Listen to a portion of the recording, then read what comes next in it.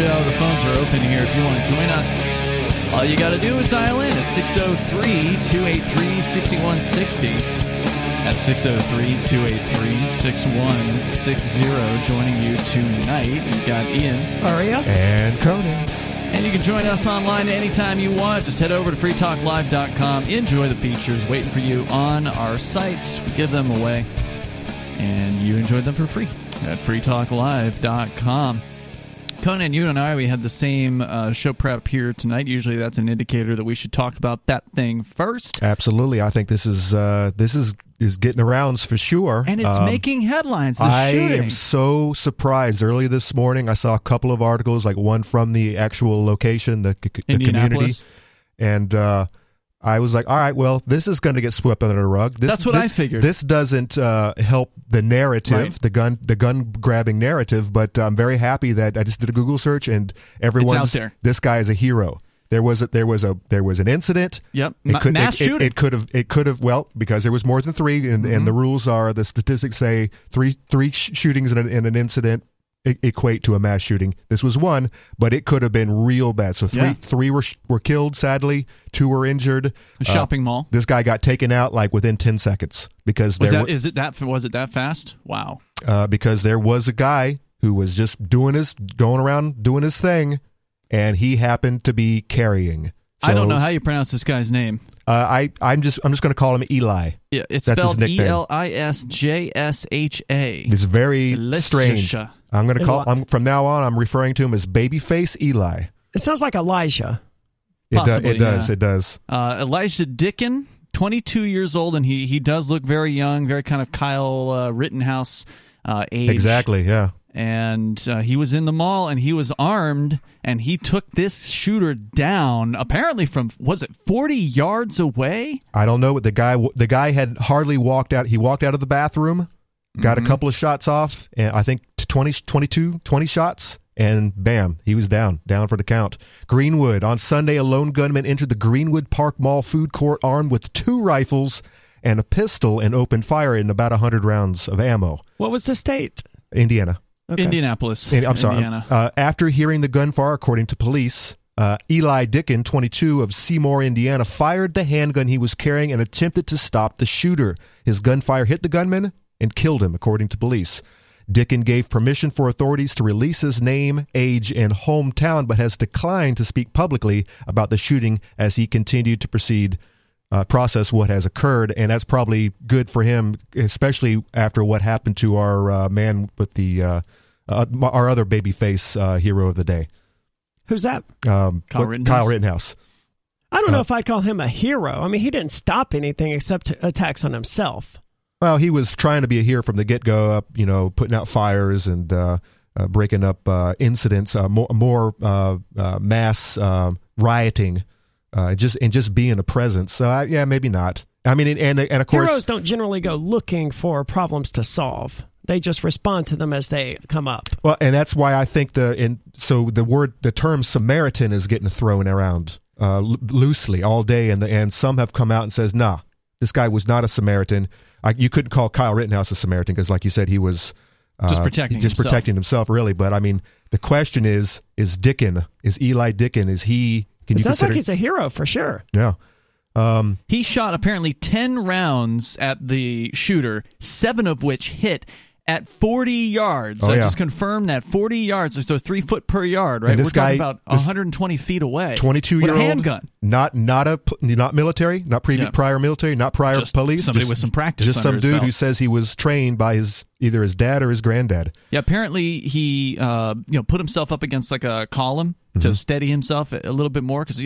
They say, somebody points out here in an online forum that when they go to the range, they're usually shooting, when they're training on handguns, they're shooting 25 to 30 feet away. Right. And they might do some long-range practice, but never 40 yards away. I mean, that's rifle territory, and this guy did it with a handgun. I mean, that is an impressive shot. It is. Under pressure, right? All you police, you dog shooters... you unloading 100 rounds into a parked vehicle. What they need to do, you need to stop what you're doing. You need to take tomorrow off, and you need to all watch this surveillance footage. Is there footage? of it? And well, I'm sure the police have access to it. Yeah, and there are pictures of the shooter, so that some of the images have been released. 4chan's got those images, of course, but yeah, you need to all sit down and you need to watch whatever happened, because you need to learn from this for sure. According to the Greenwood Police Chief James Isund, Dicken was shopping at the mall with his girlfriend. At 5:57 p.m., less than 2 minutes after the gunfire began, 2 minutes, Dicken engaged with the gunman. Quote, I will say his actions were nothing short of heroic. He engaged the gunman from quite a distance with a handgun, Isund said. He was very tactically sound, and as he moved to close in on the subject, he was also motioning for people to exit behind him. He had no police training and no military background. Well, thank goodness. If he had police training, he would have missed 7 out of 10 instead of hitting. Wildly into a crowd or something. There would have been more casualties. Isund said Dixon's first shot at the gunman was from 40 to 50 yards away, and it appeared the very first shot hit the gunman. Amazing. Dicken was able to hit the gunman with additional rounds as well. Is he dead? Is the gunman? Oh yeah, he's dead. Okay. Yeah, 7 bullets will do that. Most of the time. Well, I think this is 9mm. So if you're not hitting vital organs, then yeah, you could walk away from crawl away from that anyways. Dicken was carrying a 9mm Glock, according to Isund. After confirming the shooter was no longer a threat, Dicken approached mall security and cooperated with officers, according to Isund. He was handcuffed and questioned by officers, but released upon verification of his actions via surveillance video. All right. In Indiana, beginning July 1st, guess what? It just happened. Carrying a handgun no longer required a permit. July 1st. How do you like that? I'd heard it had happened recently. By the way, there are tweeters out there, gun-grabbing tweeters, who are complaining that he was in a gun-free zone. Well, that's one of the more interesting aspects of this case. Is he was in a corporate mall. I believe it's a Simon Mall. That's one of the biggest mall owners in the country, and they have a no guns policy, which he violated. Yeah, we'll see. Goodness, we'll see where this goes. We'll see if this mall is willing to put themselves in the spotlight and remove that policy. Well, not remove the policy, but actually make wind of this incident. What do you mean by that? Make wind. Create an incident, their own incident, calling this guy out. It would be stupid. It would be the dumbest thing in the world. Oh yeah, I don't think they're going to do that. Well, we'll see. We do live in a clown world. And they have attorneys and stuff like that who will keep them from doing anything that stupid, I think. But anyways, the mall issued a statement. Even if July 1st didn't happen, according to Isund, Dicken did. Oh, I'm sorry. Dicken did not have a permit for his handgun, but due to the passage of the constitutional carry bill in Indiana, he was legally carrying the weapon. What did the mall say? Simon Property Group, according to AP News story about this, they issued a statement Monday saying it grieves for the victims and praised Dicken's actions as, quote, heroic actions. It didn't mention its no weapons policy, and its operator, the Simon Property Group, didn't respond to a request for comments. So as far as they're concerned, they're done. They put out their statement, and they downplayed their no weapons policy. Wow. Now, whether they change that policy or not is another question. But this really just goes to remind gun owners out there that just because a place says no guns, I get it, it's private property and everything, but if you're concealed carrying, it's none of their damn business what you have in the small of your back. And it's your life. And I don't think there's anything wrong with keeping your weapon about you in these places. Do it and just go to your state and figure out whether your state is an ask, whether a cop can ask you if you're carrying or not, or whether you have to tell him while he approaches you. And by the way, I think New Hampshire is you don't have to tell them even if they ask. Well, the worst case in this situation is Simon says, you're banned from our mall, son. Yeah, exactly. That's the worst case here. It's not a crime. Who's even going to malls? Where are these? Where are malls? It's amazing to me that anybody goes to a mall. Where do they even exist? Unless they have other big shopping centers in the vicinity. There's still some of them. Somehow they're still in business. They're getting desperate. They're starting to take on anybody who can fog a mirror and has $1,000. I think Amazon is actually buying them up, turning them into warehouses, or maybe the warehouse / storefronts. I don't know. I heard about that a year ago. I don't know where that's gone. The chief of police continues, I am 100% certain that many more people would have died last night if it wasn't for his heroism. Yep.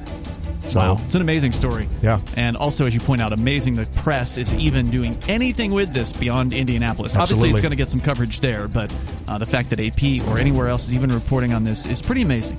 If you want to share your thoughts, you can join us, 603-283-6160.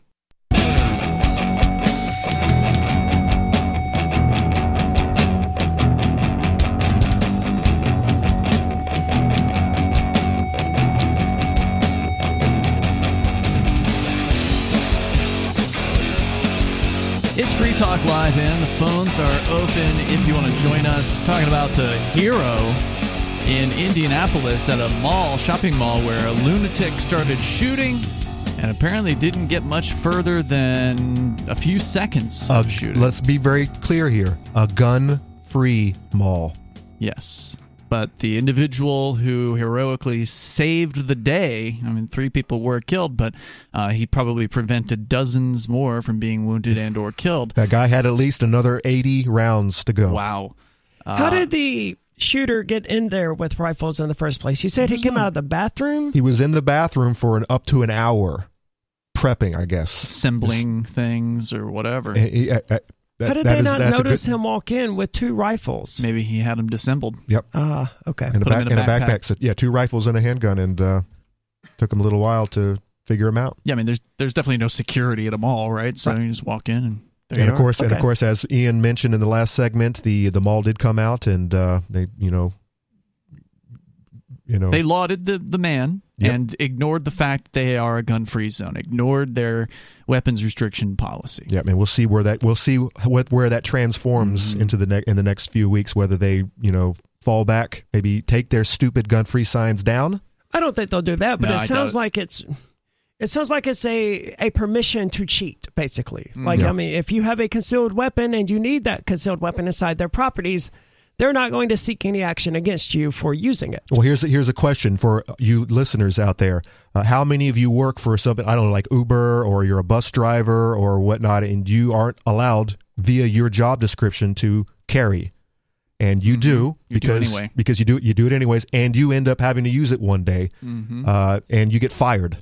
Fine, at least you're still alive. Yeah, well, yeah, exactly. But I mean, if anyone out there can relate and has a telling story that involves being removed from your position, or did your employer was your employer like, hey, you know what? Just thank God you had a gun, and I know it's against the rules. I know we don't allow it and all, but you saved all the passengers on that bus because you were carrying. Or in this case, you can't be fired. Or you were working in a store and you were carrying and. You saved a whole lot of people, even though you broke the rules. Sure. Well, which leads to, I'm going to play the devil's advocate here, as somebody saying, well, you libertarians, you're always talking about property rights and respecting property rights, and Good point. You are saying that it's okay to go ahead and break this private property's rules. And I think all 3 of us agree on this, right? Like, we don't disagree? It's okay what he did? That's really good. That's a really good question. I mean, it worked out. I don't know if I would say it's okay. But, I mean, it worked out in this occasion. Typically, our response is, the libertarian response is, well, I'm not going to your stupid mall. I'm not going to your stupid movie theater. I'm not going to your restaurant or your gas station. But, his girlfriend wanted to go to the mall. I think his girlfriend was there or something like that. And, she had some shopping to do. She wanted to go to the Gap or whatever. They wanted to go see a movie. And he decided to carry his gun with him and break the private property owner's rules. It is a violation of the private property of the... Might as well smoke in their public restroom, I guess. I don't know. I mean, he broke their rules, right? And that's not right. He should respect their privacy. It worked out in this occasion. I'm not saying it's not. And it's a good thing that he broke the rules, right? Yeah. But because the other people are going to break the rules as well. Or maybe bad rules are worth breaking. It's kind of a Jefferson, it goes back to the question of Jeffersonian. If you outlaw guns, then only outlaws will have guns, right? And that's sort of what would have happened here. If you don't allow guns on your property, then the only people who will have guns on your property are the ones who are willing to break the laws. So a similar conversation to this one happened during the whole COVID crackdown insanity. Some people were trying to hold us to the same level of account of saying, oh, you libertarians, you always say private property rules, and now you're just not wearing masks into places that say masks are required. Well, I didn't. You wouldn't even go into those places? I went 2 years without going anywhere. That's amazing. I had no problem doing it. And here's my rationale for it is, if it's really a rule, then come talk to me about it. Right. Okay? If it's really a problem, you, manager, or whoever's in charge of this store, you will come talk to me as the customer who's breaking the rule, and you'll explain to me that it's important that I not be here because I'm not wearing a mask or open carrying a gun or something like that, and then I will respect your request because it has been communicated effectively to me at that point. Because sometimes signs on the doors are strong suggestions. In the case of the COVID thing, we who were going to these places, we knew there was a way to get out of it. Right. We knew that all you had to do is utter the magic words and say, I have a medical exemption. In my case, I actually do have a note from a doctor, but you didn't need to show that, and they shouldn't ask you to show that. And does it say, is it a picture of the Constitution? No, it's an actual note from a doctor. Or I need this amount of oxygen to survive, and this is violating my... It's not their right to know the reasons. Right. But anyway, okay, fine. If you really don't want my business, just come tell me about it. I'll turn around and I'll leave the store. Concealed carry is different, though. They can look at you and tell that you're not wearing a mask. They can't look at you and tell that you're concealed carrying. They could tell if you're open carrying, and that may get you the response that I'm talking about. Well, if you open carry into a mall, you're probably not getting far. Can I tell you, kind of a change of subject, can I tell you one rule that gets broken in the grocery store every day I'm in there that pisses me off no end? Okay. The people bring in their dogs in there with them, and they're not service animals. They're just straight up a dog in the shopping basket. Why does this make you angry? Okay, I understand. And the shopping basket's a bit stupid. My dog just went. My dog would never piddle on anything. I was in Home Depot a couple of months ago. And I swear to God, this dog pissed. Marked a little Market's territory piss, not a full out stream. It went down an aisle while the customer was looking off in the distance, looking at something else. They didn't even have control of the dog. It was on a leash, but the dog pissed on every single pallet with merchandise on these pallets. How long was this leash? The customer wasn't walking with the dog? The customer was walking with the dog. So they were standing right there noticing the dog peeing. I don't think they noticed. Or maybe they did. Maybe it's the same kind of maybe the same kind of human being that will allow their dogs to piss on your mailbox. Were you planning on purchasing any of this merchandise? This is all wrapped up. They hadn't even unloaded it yet. They still had the plastic on it. Hold on. Conan, are you really upset about this? So what do you care?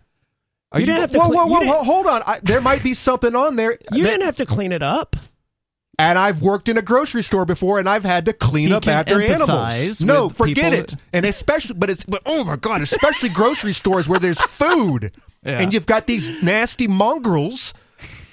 Some of them not even on leashes, up in the shopping basket.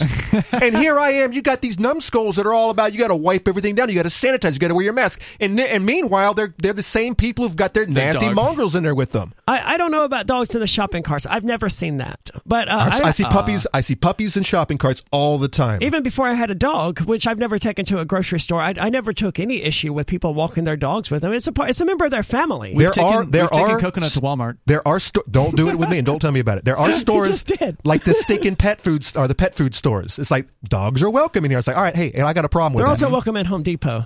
Yeah, this is where the dog was pissing on every single pallet he was walking by. Walmart's got a guy right up front. If they didn't want the dog, they could say something. And that goes to your point about if it's really a rule, the guy would actually say something. Or he'll go get the manager, and they don't. So it's not really a rule. Do they even have a sign on the door at Walmart? I don't know.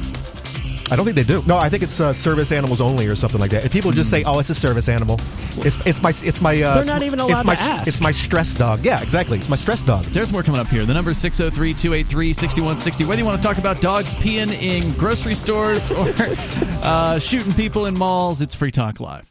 Free Talk Live's video archives have been on LBRY for years. LBRY is an uncensorable, decentralized, blockchain-based media sharing protocol, and we're big fans of it here on Free Talk Live. In 2020, LBRY launched Odysee, a video sharing website to compete with YouTube, and it's really taking off. Now with over 1 million channels, many of whom are disaffected YouTube creators. During YouTube's crackdown for not towing the government line on COVID, the Free Talk Live YouTube channel started receiving strikes and could be completely taken down at any moment. Thankfully, Odysee started offering live streaming, so we're now streaming live every night and posting our video archives permanently to Odysee. You can watch live or anytime on our Odysee channel by visiting video.freetalklive.com. If you want to go all in, download the desktop app at lbry.com, and then every video archive you watch, you'll help seed and keep it online forever. At minimum, we ask you visit video.freetalklive.com and follow us on Odysee today. video.freetalklive.com.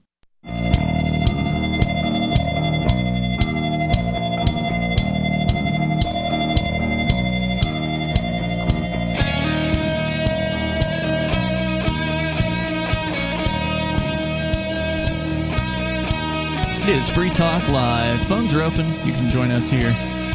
Your thoughts welcome on private property rules. What are the real rules and what are just suggestions. Yeah. The number here is 603-283-6160. That's 603-283-6160. You can bring up whatever is on your mind here tonight. With you in the studio, it's Ian. Aria. And Conan. So you can take control of the airwaves. We got other things that we definitely want to cover tonight, but we're in the midst of a discussion that was sparked by this hero. A 22-year-old young guy in Indianapolis was at the mall with his girlfriend. Some lunatic brings in what was the shooter using? The crazy person. An AR-style long gun. Okay, they brought in some sort of a rifle, assembled it or something while they were in the bathroom for an hour, like snuck it into their backpack, brought it in to the mall, came out and started shooting, and within seconds, apparently, the 22-year-old guy, apparently the shooter was 20, the 22-year-old guy braces himself up against some sort of a support column and fired 10 shots at this shooter, connected 7 hits at a distance of 40 yards away, 120 feet away. This is very, very long-distance shooting for somebody with a handgun. Generally, you want to have a rifle yourself if you're going to be shooting that far. But dude hit 7 out of 10 shots and took this guy down. It's damned impressive. Yeah, pretty awesome stuff. And he's just a young guy. He hasn't been to the military. No he's training. Not a cop or anything like that. And he just grew up in a family where he got sat down. Yep. By one of his elders, taken to the range, and taught how it works, how to shoot, how to take care, how to prevent yourself from shooting yourself in the leg, and he was responsibly carrying a weapon concealed in Indianapolis, where apparently without a permit, which now is legal. Apparently, they have concealed carry without a permit there this month as of July 1st. So just in time, this guy started exercising his rights as soon as he could and was able to save probably, another dozen or so people from being killed. Absolutely. In this particular incident. And I would say overwhelmingly the response that I see has been very positive, and I think a lot of people are waking up to these good Samaritans, these heroes, and the reason why the gun grabbers are wrong. Here's a prime example. Tweet from the Bloomington traffic anchor, Murrow award-winning journalist Justin Kohler was flabbergasted by the chief's framing, calling him a hero, of course, calling him a Samaritan. He expressed his dismay in a tweet. The term Good Samaritan came from a Bible passage of a man from Samaria who stopped on the side of the road to help a man. I cannot believe we live in a world where the term could equally apply to someone killing someone. My God. Killing a murderer. I know, right? In the act of committing murder, mass murder. What else would a good Samaritan do in that? Stop to tend the wounds of the dying? It's very similar to the Buddhist parable of the guy who gets shot by an arrow, and he wants he wants his general or whatever to chase down the guy who shot him and get revenge, and he's like, well, I could do that, or I could remove the arrow and help you out. Yeah. He followed the tweet up with, it's against the Simon Mall's code of conduct for anyone to carry a weapon inside the mall. However, Greenwood police are thankful that the man was. Well, he didn't violate any laws. By the way, That's we right. have some comments in our own YouTube comments where someone made the exact same argument. Really? I don't know if they're trolling. There's a lot of trolls. I hope that they are. You can't but pay they made attention the to same the YouTube chat, the man. same argument that this hero, this Samaritan, needs to be prosecuted For what? He didn't because break they any were laws. in a gun-free zone. No, breaking it was the just rules. private property with a rule. That's the thing. Private property, the worst that Simon Malls can do is make a public statement to say, while we appreciate that the young man saved our customers' lives, we're banning him for life from all Simon Malls properties, which they're not going to do. Right. Because it would be incredibly stupid. You would lose.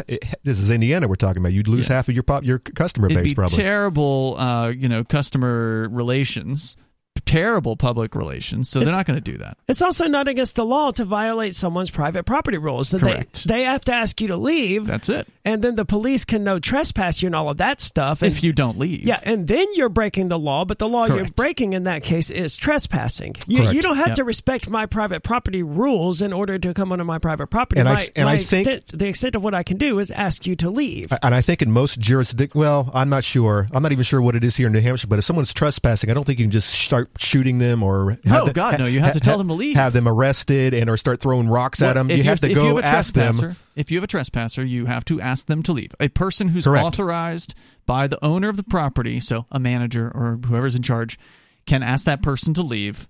And if they do not leave, then the police can be brought in. Right. And the police, if they're good cops, or better cops, will give the person a chance to leave, and then they'll arrest them. But still, back to your original questions, devil's advocate. Mm-hmm. We libertarians believe in private property, and so is it right to break bad laws? Is it right to go it's not on a law? Say for example, you have a law in this house that you don't want to that we must take our shoes off at the door. Mm-hmm. Okay. This would be a rule, not a law. And though. I'm like, man, I'm not taking my shoes off. Well, then it's up to me to make the decision to talk to you about it, right, and enforce that rule. But I knew before coming here this evening that was the rule, mm-hmm. and I just was going to be a douche about it and just come stomping right up in here with muddy shoes, knowing the rules. But I mean, what was that Dave Chappelle skit with the couch and the muddy shoes? I can't remember now. The rapper, not the rapper, but the singer. Rick James. Rick James. Yeah, that was Rick it. James, that's just it. I'm the manager of the property, and I'm going to talk to you about it. But I already know what the rules are before coming here, and I blatantly violate the rules. Then you're getting kicked off the property if it's actually an important rule. And insist on calling myself a libertarian to boot. I guess I'm not, right? But what if it's something more serious like this gun rules? Yeah. It's a gun-free zone, and the pictures. The chat room says that there's actual signs on the mall doors that have. I'm not going to take your very obviously gun-free posters. I would not take your libertarian card away from you for showing up and without following the rules. The only issue I would have would be as if I told you personally about it, and then you continued to violate. I would then tell you are not welcome back here. All right, I'm going to equate this walking into your house with shoes on, and I know that it's the rule against. Mm-hmm. Or maybe there's not a rule. Maybe it's just suggested, and I would be a bad human being if I walked into Ian's house without the shoes on, because I'm Rick James, bitch. Mm-hmm. The shopping cart scenario. The people who don't take the shopping cart back. There's not even a sign that says you have to take it back. There is none. You're talking about to the pen where they have the pens? I don't need the sign to know. In order to be a good human being, sometimes I need to take the stupid shopping cart back. Sometimes I do, sometimes I don't. If it's close enough, fine, I'll do it. But if it's a couple aisles away or whatever, I'm just going to leave the cart where it's at.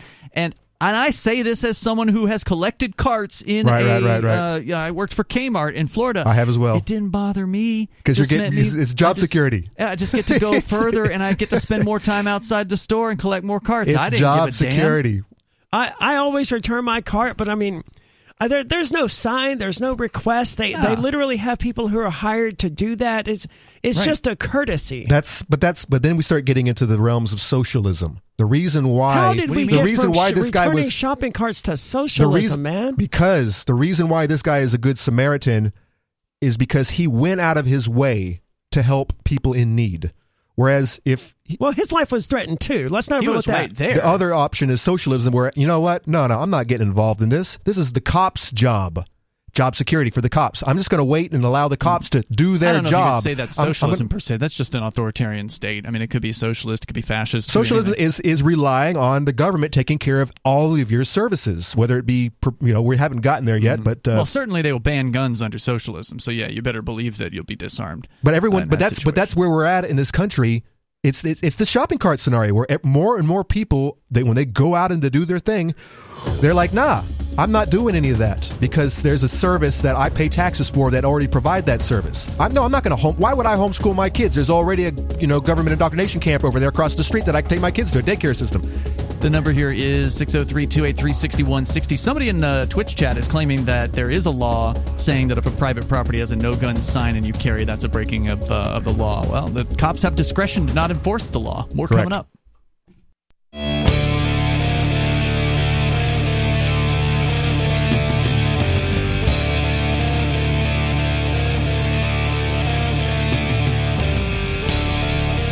Free Talk Live.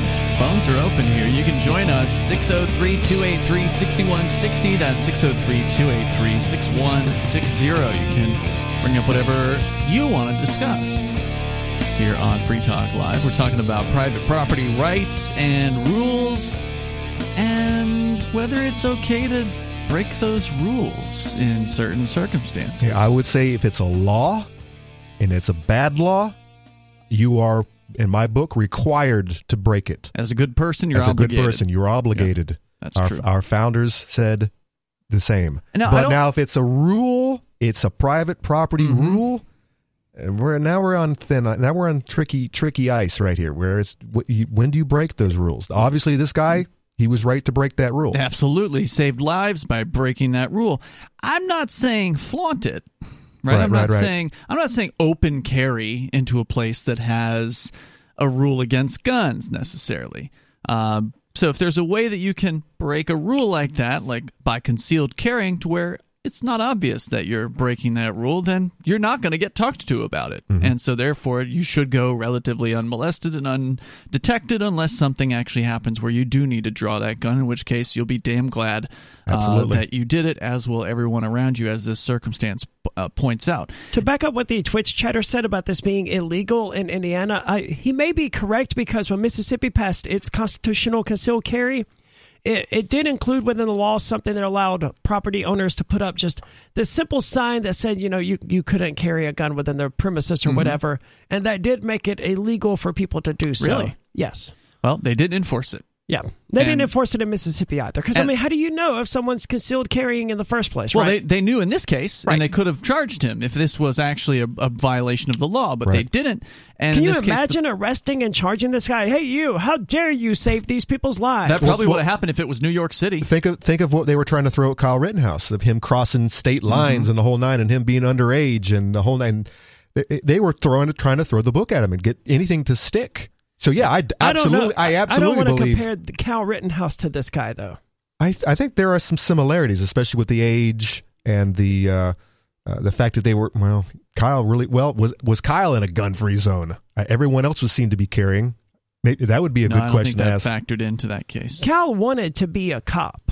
I mean, that was his whole thing there. He wanted to be a cop, and he successfully, policed this guy. night. Eli probably wants to be too. He looks kind of coppish, kind of like cop-like material. He was just there with his girlfriend, though. He wasn't there to police them all. He wasn't moonlighting as a unpaid security guard or anything like Cal Rittenhouse was doing that night. He was just there. Yeah, the circumstances are pretty different. Let's go to your calls. You can bring up whatever you want. Dave Ridley is on the line here, calling from New Hampshire. Go ahead, Ridley. Hey, guys. I have a Lily Tang Williams update. Lily Tang Williams is the lady who escaped from Red China, made the move to the United States, managed to get the hell out of that socialist, communist hellhole, and has made a better life for herself here and became a libertarian, migrating to New Hampshire as part of the Free State Project, and she's now running for, I think, a U.S. representative against a bunch of other Republicans in a primary. Yes, Congress in your district, I guess it's District 2 in New Hampshire, in the imperial race for the Imperial Congress. Mm-hmm. And there was an article in the Keene Sentinel, maybe about a week ago, on that race. And so guess who they didn't mention? Lily Tang Williams. Of course. Mm-hmm. So they don't mention us either, unless we write our own letters to the editor and whatnot. Or have us, if a bunch of us libertarians are running, the local talk show who always has all of the candidates on will never have us on, because they don't do profiles for primaries anymore. I think they did at one time, but the local newspaper will not profile primary local candidates. They just let the primary happen. You get primaried out, and then they make a big deal about all of these, everyone coming back basically to win back their seats. To regain their seats. It's a real show. It's a scam. Oh, and not to mention it's close to $30,000 to have a stupid election here in just in our little population of 20,000. And that still makes me so happy, because it was me running for mayor last year that single-handedly caused Keene to spend that money on that primary. Thanks, Arya. You're welcome. Your tax dollars hard at work, man. I know. So what's up, Dave? What about it? Well, I'm glad they ran the article because that gives me an excuse to call, at least an excuse to talk about her.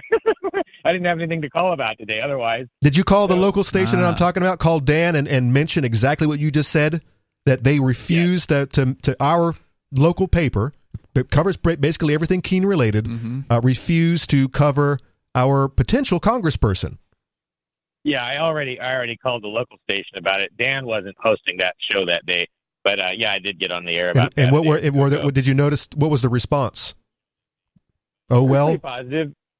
They had a pair of substitute hosts or new hosts, for all I know. I'd never heard these guys on before. But yeah, they were very receptive and wanted to talk and everything. I don't remember everything they said, but we just talked about the race. Probably only respectful because they knew that it doesn't really matter. If Lily had an opportunity to actually win this race, that's when they come out of the woodworks and they start talking about how we're trying to destroy their sacred state and their democracy. Look at these well poisoners coming into our state. Chinese spy.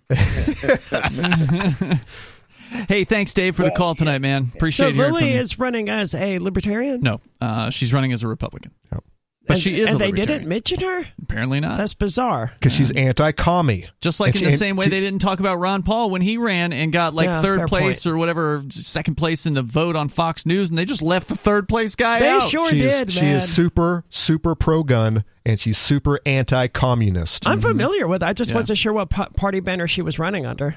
Yeah, she's an interesting character. Another interesting character, another Free Stater running for anti-lizard. Anti-lizard. Kaufman. Oh, for Senate. That's Senate, though, right? He's interesting as well. In fact, he's got a cool bunch of ads that he's been doing, but he's actually running as a libertarian. I was going to tell you about Bruce Fenton, who's running for U.S. Senate here in New Hampshire. Is he a dealership guy? No. You're thinking of the car dealership chain out here. Yeah. There is a Fenton. No relation. No relation. Okay. This guy is a Free Stater. He moved here as part of the Free State Project. He moved up from the Boston area. He's the creator of the cryptocurrency called Raven Coin. So he's a real doer, mover, and a shaker in the world of crypto. And he put 85 Bitcoin of his own Bitcoin into this race. Wow. So he's self-funding his campaign. I don't know if he's asking for donations because I don't think he needs them.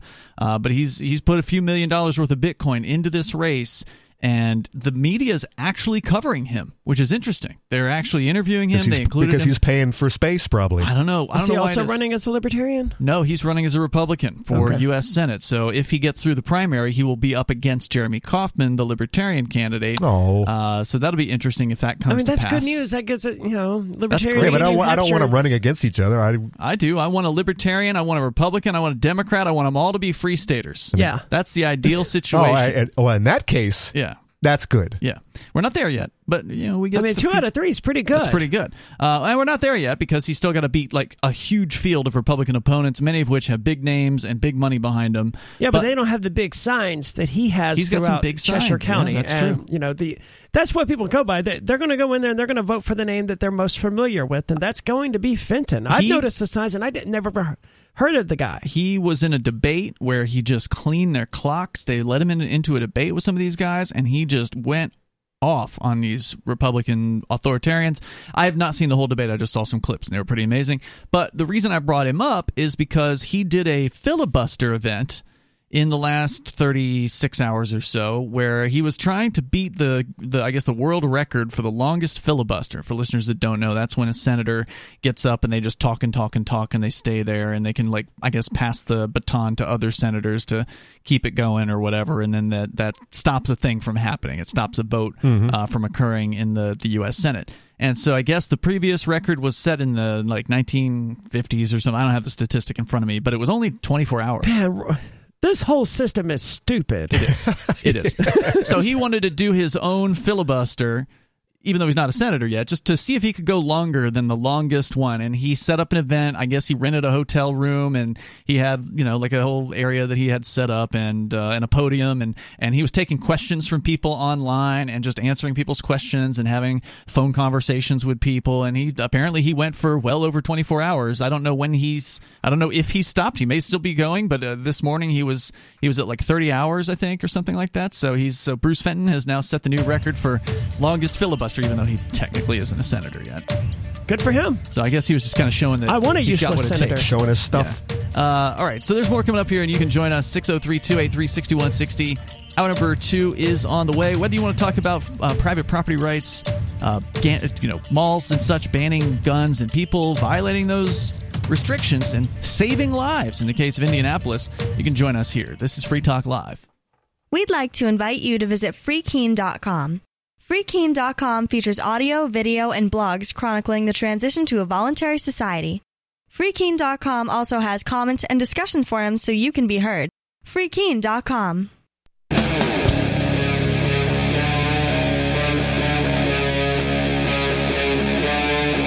Free Talk Live.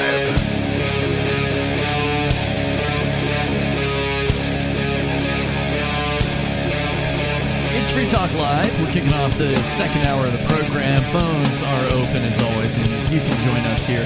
The number is 603-283-6160. That's 603-283-6160. You're still welcome to comment on the shooting in Indianapolis, which was stopped quickly by a heroic young man with a concealed carried gun that he was concealing against the rules of the property. Led to an interesting discussion about property rights. You're welcome to call in and comment. 603-283-6160. Here tonight, it's Ian, Aria, and Conan. We're going to go to your calls and thoughts. Then, Aria, you want to tell us what the latest is from the military recruiting. Are they having it's a an tough article time? from Military Times, one of my favorite news sources. We'll get into that coming up here in just a moment. But first, we go to Olivia on the line in Arizona. Go ahead, Olivia.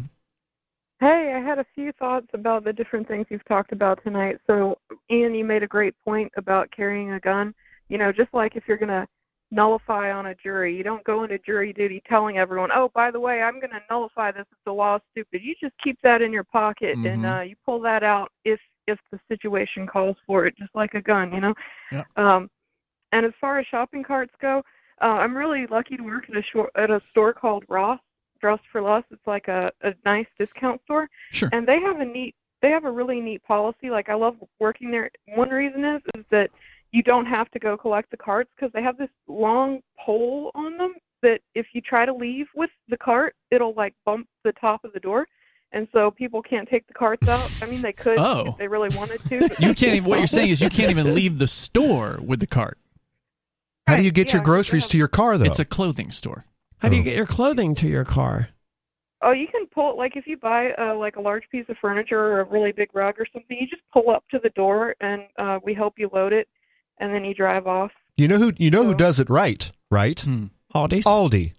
Mm-hmm. They have a system where you insert a quarter into the cart itself, and you unlock it, and you can use the cart basically anywhere you want. But if you want your quarter back, you've got to take it back to the cart. And the the kind cart of people line. that shop at Aldi are looking to cut, costs, so they want that quarter back. Everything about Aldi is so good. The scanners are so fast. Yet. I mean, they are so fast. It is amazing. They are fast. I'll go to one of the other competing stores to get something because Aldi only carries like the basics. So if I want some tahini or something, I got to go to another store. And I'm standing in line, and there's old people, there's old cashiers, and it's like, come on, man. And then I go to Aldi's, and it's like lightning quick. And I'm like, we got like 3 bags of food at the Hannaford, which is the more higher end grocer here, more normal, I guess, grocer compared to Aldi, which is a discount. And we paid like twice as much for what we would have paid for 3 bags of groceries at Aldi. You've never been? No. I can't believe you, Aria. I don't do a whole lot of grocery shop. I do now. Can I tell you what you're not going to see in the Aldi parking lot? Loose carts. Loose Aldi carts. Every now and then. I've never seen one time. And you know what I did? I got that card. Hell yeah. Went and Got your my quarter. I got someone else's quarter. Well, that's the thing. Aldi incentivizes customers to return carts. They don't have a person returning carts because, as you point out, the people who go to the store are incentivized to do it. Yeah. By the way, the cashiers do everything. They stock, they work in the back, and they run the registers. It's just and they're timed, by the way. There's a Free Stater who moved here. She got a job at Aldi, and she came to a recent meetup and was telling us about it. We were asking her questions about what she's doing. Yeah. And she says she's brand new, but she's managed to make the minimum cut or whatever because they time those. Those cashiers. I'm glad they do too. too. Do a certain number of scanning every minute. When I worked at Walmart for almost a decade ago, I was always extremely proud of my scans per minute. And I wasn't even the cashier, but I would go up there and I would get to because I was there and I was proud of my numbers, my data, and my stats, and I would beat out the regulars and then of course get the nose. But anyways, Livia, Aldi's is hiring. I haven't been to an Aldi's either. I have to admit that, but I really called about pets in stores, right? So.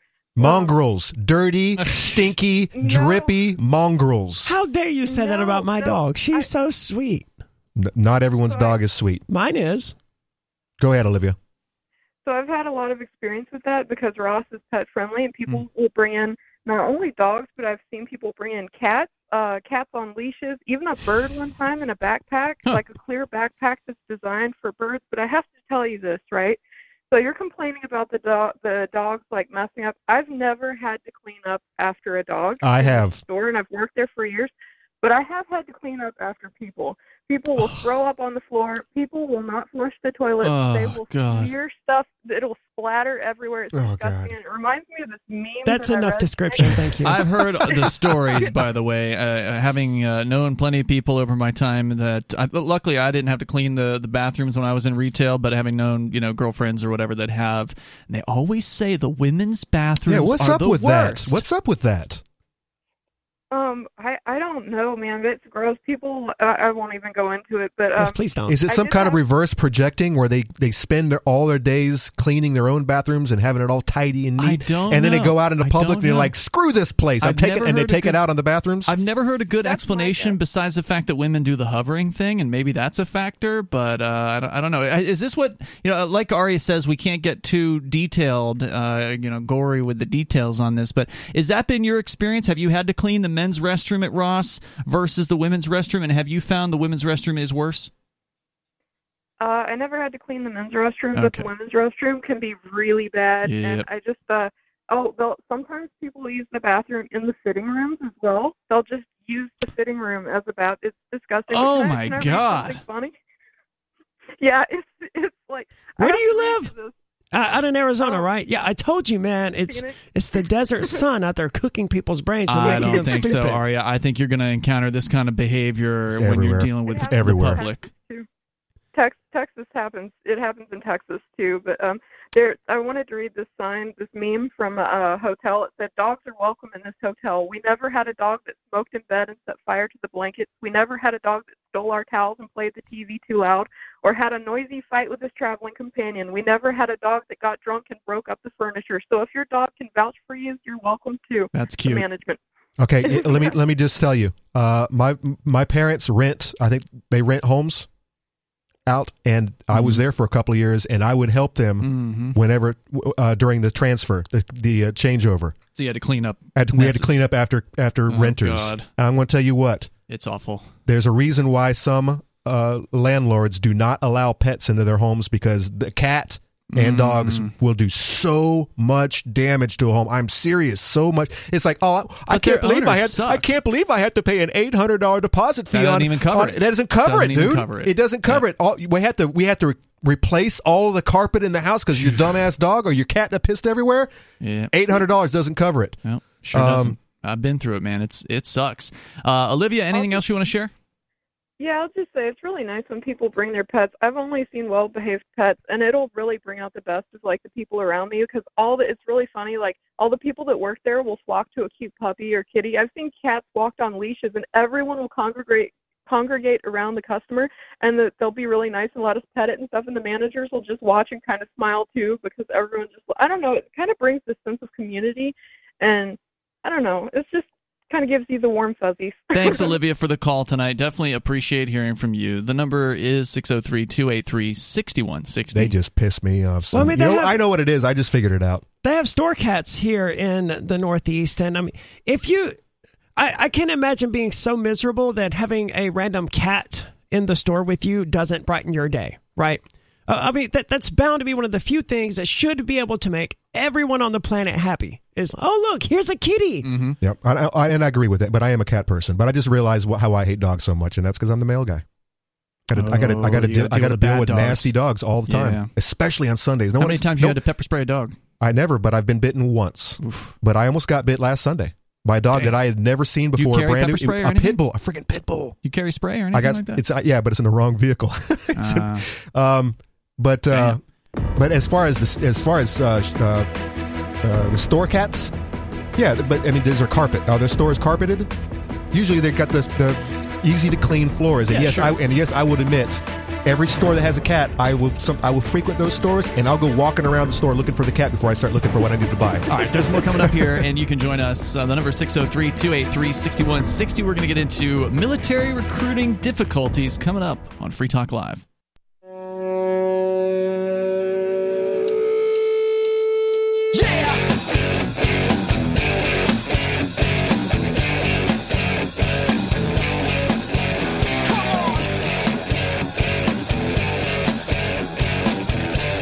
Talk Live. Phones are open. You can join us here, whether you want to talk about retail work experiences. We kind of got into a little bit about bad customers versus bad dogs.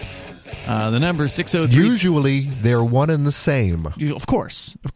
Almost every time, a bad dog is going to have a bad owner. Yeah, I think you can tell a lot by a mean, nasty dog. Yep. Is a good chance that that owner is also a mean, nasty person deep down inside. Person. I don't think dogs are born bad. I don't believe that. I mean, maybe somebody out there will make that claim, but I don't think so. I mean, I suppose a dog could be born bad in the same way that a human can be born, as a psychopath or whatever. A bad apple, if you will. Like just something glitched in their brain. But I 99.9% of them, it's the human. Is probably very, very rare. Well, dogs are pack animals, and they will, they evolve, and they will evolve according to their pack. Sure. Which is probably just, mom, dad, and maybe some kids. Right. And that's why my golden retriever is so cat-like, though, because there's more cats in the house than dogs, and I mean, it's like the one boy growing up in a house full of women. Yeah, I'm the only human that she hangs out with regularly. Otherwise, she's hanging out with 3 cats. Right. And, that's how she thinks she's supposed to play now, is to go up and start trying to claw at people. She's so confused about how to be a dog. Well, I can tell you one thing about dog people, nasty dogs, aggressive dogs, and biting dogs. I've been bitten once, and at least two other of my coworkers have also been bitten in the last 12 months. You work for the post office. I work for the post office. The one thing that every single one of these, and I've dealt with a lot of aggressive dogs, like every day. Mm-hmm. Most of them are these dogs that I've never seen. They're either new dogs, or they're taking care of someone else's dog, or it's just a dog that's just been in the backyard, and they just let him out one day. And the one thing I can say that all of these customers with aggressive, nasty dog biters or biting dogs have in common is they never, ever apologize or even admit when I've been bitten. And the customers didn't even say sorry. Wow, and they were there. They saw it. They saw it happen. And this has happened to. I asked it of the last girl that got bit. The owners wouldn't even admit. They tried to say that she was lying. She's sitting there bleeding down her leg, and the cops got involved. And they would not admit that their dog bit her. Wow. And they have never apologized. Guess who's not getting packages, by the way? Right, trashy customers. There's not a whole lot of you guys out there. You're not listening to this show, I know. Good people. So what do you do when show. that happens? Like, you stop delivering their packages and make them go pick them up from the post office? Exactly. That's fair. Yeah. The number is 603-283-6160. Bitcoin.com, great source for learning about cryptocurrency. If you're ready to start learning about Bitcoin and Bitcoin Cash, get on over to Bitcoin.com and click Get Started at the top of the page. They will give you some introductory videos. You got to get some of these basic concepts down about decentralized currency. What is it that makes it special? Why do you need to care about it? They'll help you with that. Why is it so amazing? Why are so many people so interested in this? Why is it worth over $20,000 per Bitcoin right now?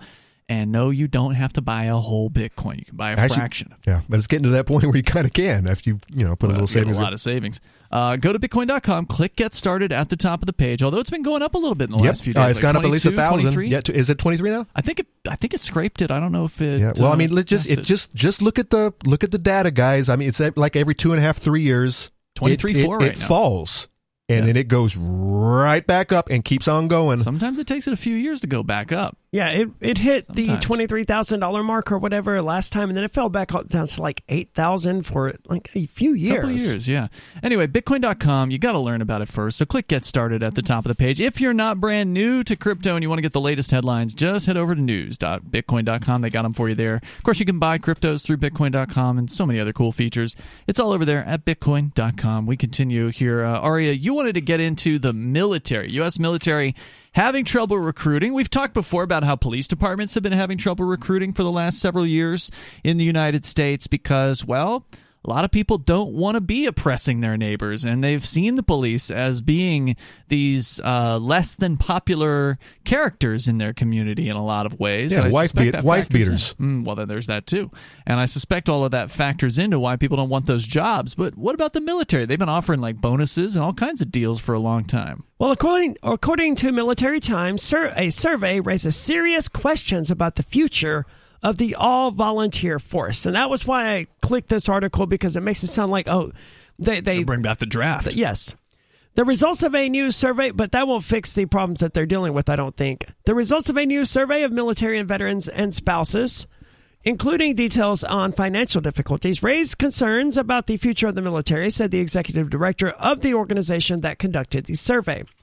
Fewer military veterans and spouses are likely to recommend military service, according to the findings, and the reasons are related to their own well-being. At the end of the day, families are having a hard time making ends meet, and that's affecting their overall well-being. Yeah. Not to mention, I think some people are starting to think World War III might be right around the corner, and this is probably a really bad time to be in the military. Well, yeah. Whereas 20 years ago, when you're paying off your college debt, and the military is promising to do it. 20 years ago, that they got shipped off to Afghanistan and Iraq, and like the one National Guard troop out of Illinois, I believe, the Army Reserve crew. They were supposed to stay there for 365 days to qualify for their college scholarship or whatever. Mm-hmm. They were brought back on day 364. And the government repeatedly did this. So 20 years ago was not a good time to join the military. I've never heard anything like this. They all got screwed over. I would have heard these horror stories. They all got screwed. This was my generation. They all got screwed over. Almost not, and if they didn't get screwed over that way, they came back missing limbs, right? Well, or PTSD or whatever. And now it was actually older than my generation. I think this, the same generation, the same family members that tell you not to get into the police or the military are the same ones who are starting to think about, you know what? I think that college thing was a whole scam. Good, yeah. And so there is an awakening. There's definitely an awakening. We've been fed a lot of scams forever and ever. And I think a lot of them are coming to head. They're people are seeing through the cracks, and they're like, you know what? Nah, this isn't working. What are we at? Almost $30 trillion in debt. That said, there was that story that I think we covered last week or a couple weeks ago, about the Americans' belief in certain institutions, and the military was the second most popular institution. Sadly, under small business. So I think we got a ways to go. But if they're having trouble recruiting, that does mean when it comes down to it, they're not getting what they're looking for, which is people, bodies to send over and die. But it's 2022. Do they even need bodies any longer? Because robots are coming. Because drones are already here. Robots are next. You see these robot dogs running. They're scary. Straight Terminator 2 robot dogs. You can't knock them over, and they're mount a gun to them, and do we need a huge worldwide culling of human life via armaments, or are they doing it in other ways now? Via vaccines, via feeding us filth, feeding us crap. They're already lining up in New York City for the new monkeypox vaccine. Have you seen those pictures? Is it a new vaccine? Because I don't know if it's new, but they're lining up for it. Yeah, I thought the monkeypox vaccine was a classic vaccine, and that it's been around for I think decades. it's like the smallpox vaccine, right? It's the same thing. I don't know. People are ready to roll up their sleeves for another one. That's I know for sure. the elites are always looking for ways to take out parts of the population, and it's always been war. Mm-hmm. But do they need war anymore? It's a good question. The number here is 603-283-6160. More from the Military Times coming up here in moments on military recruiting difficulties, which is not a new thing. They've been having trouble for a while. Years. On this. So we'll hear what the latest is. Coming up, you can join us as well on Free Talk Live.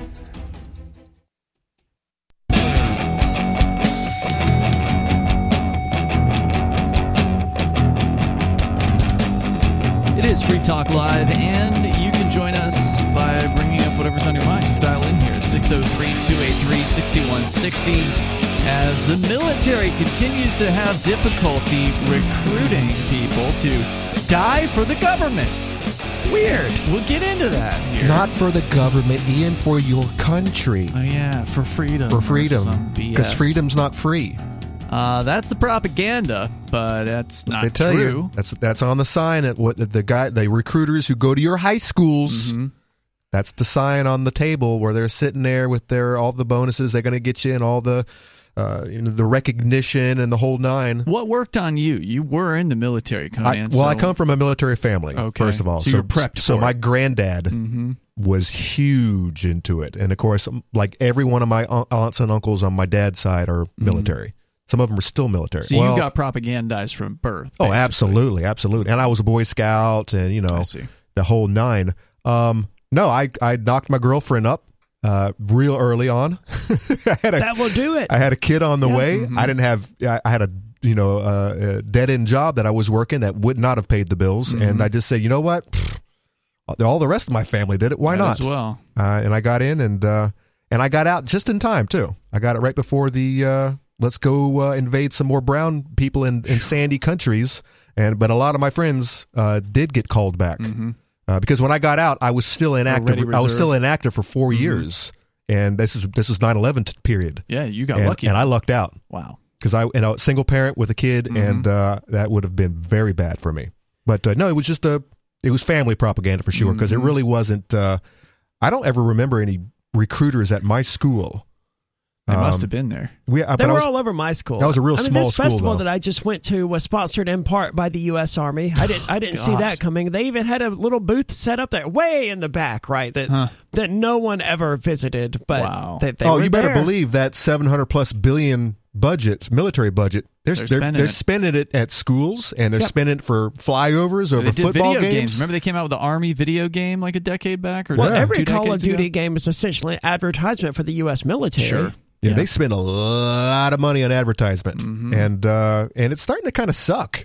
Because they're not really doing it these days. Aren't they going woke? I mean, yeah, exactly. Then they'll play the Russian military propaganda right next to the woke. Yeah, and it's like U.S. night and day. It's like I'm not going to go join this pansy ass military. I want.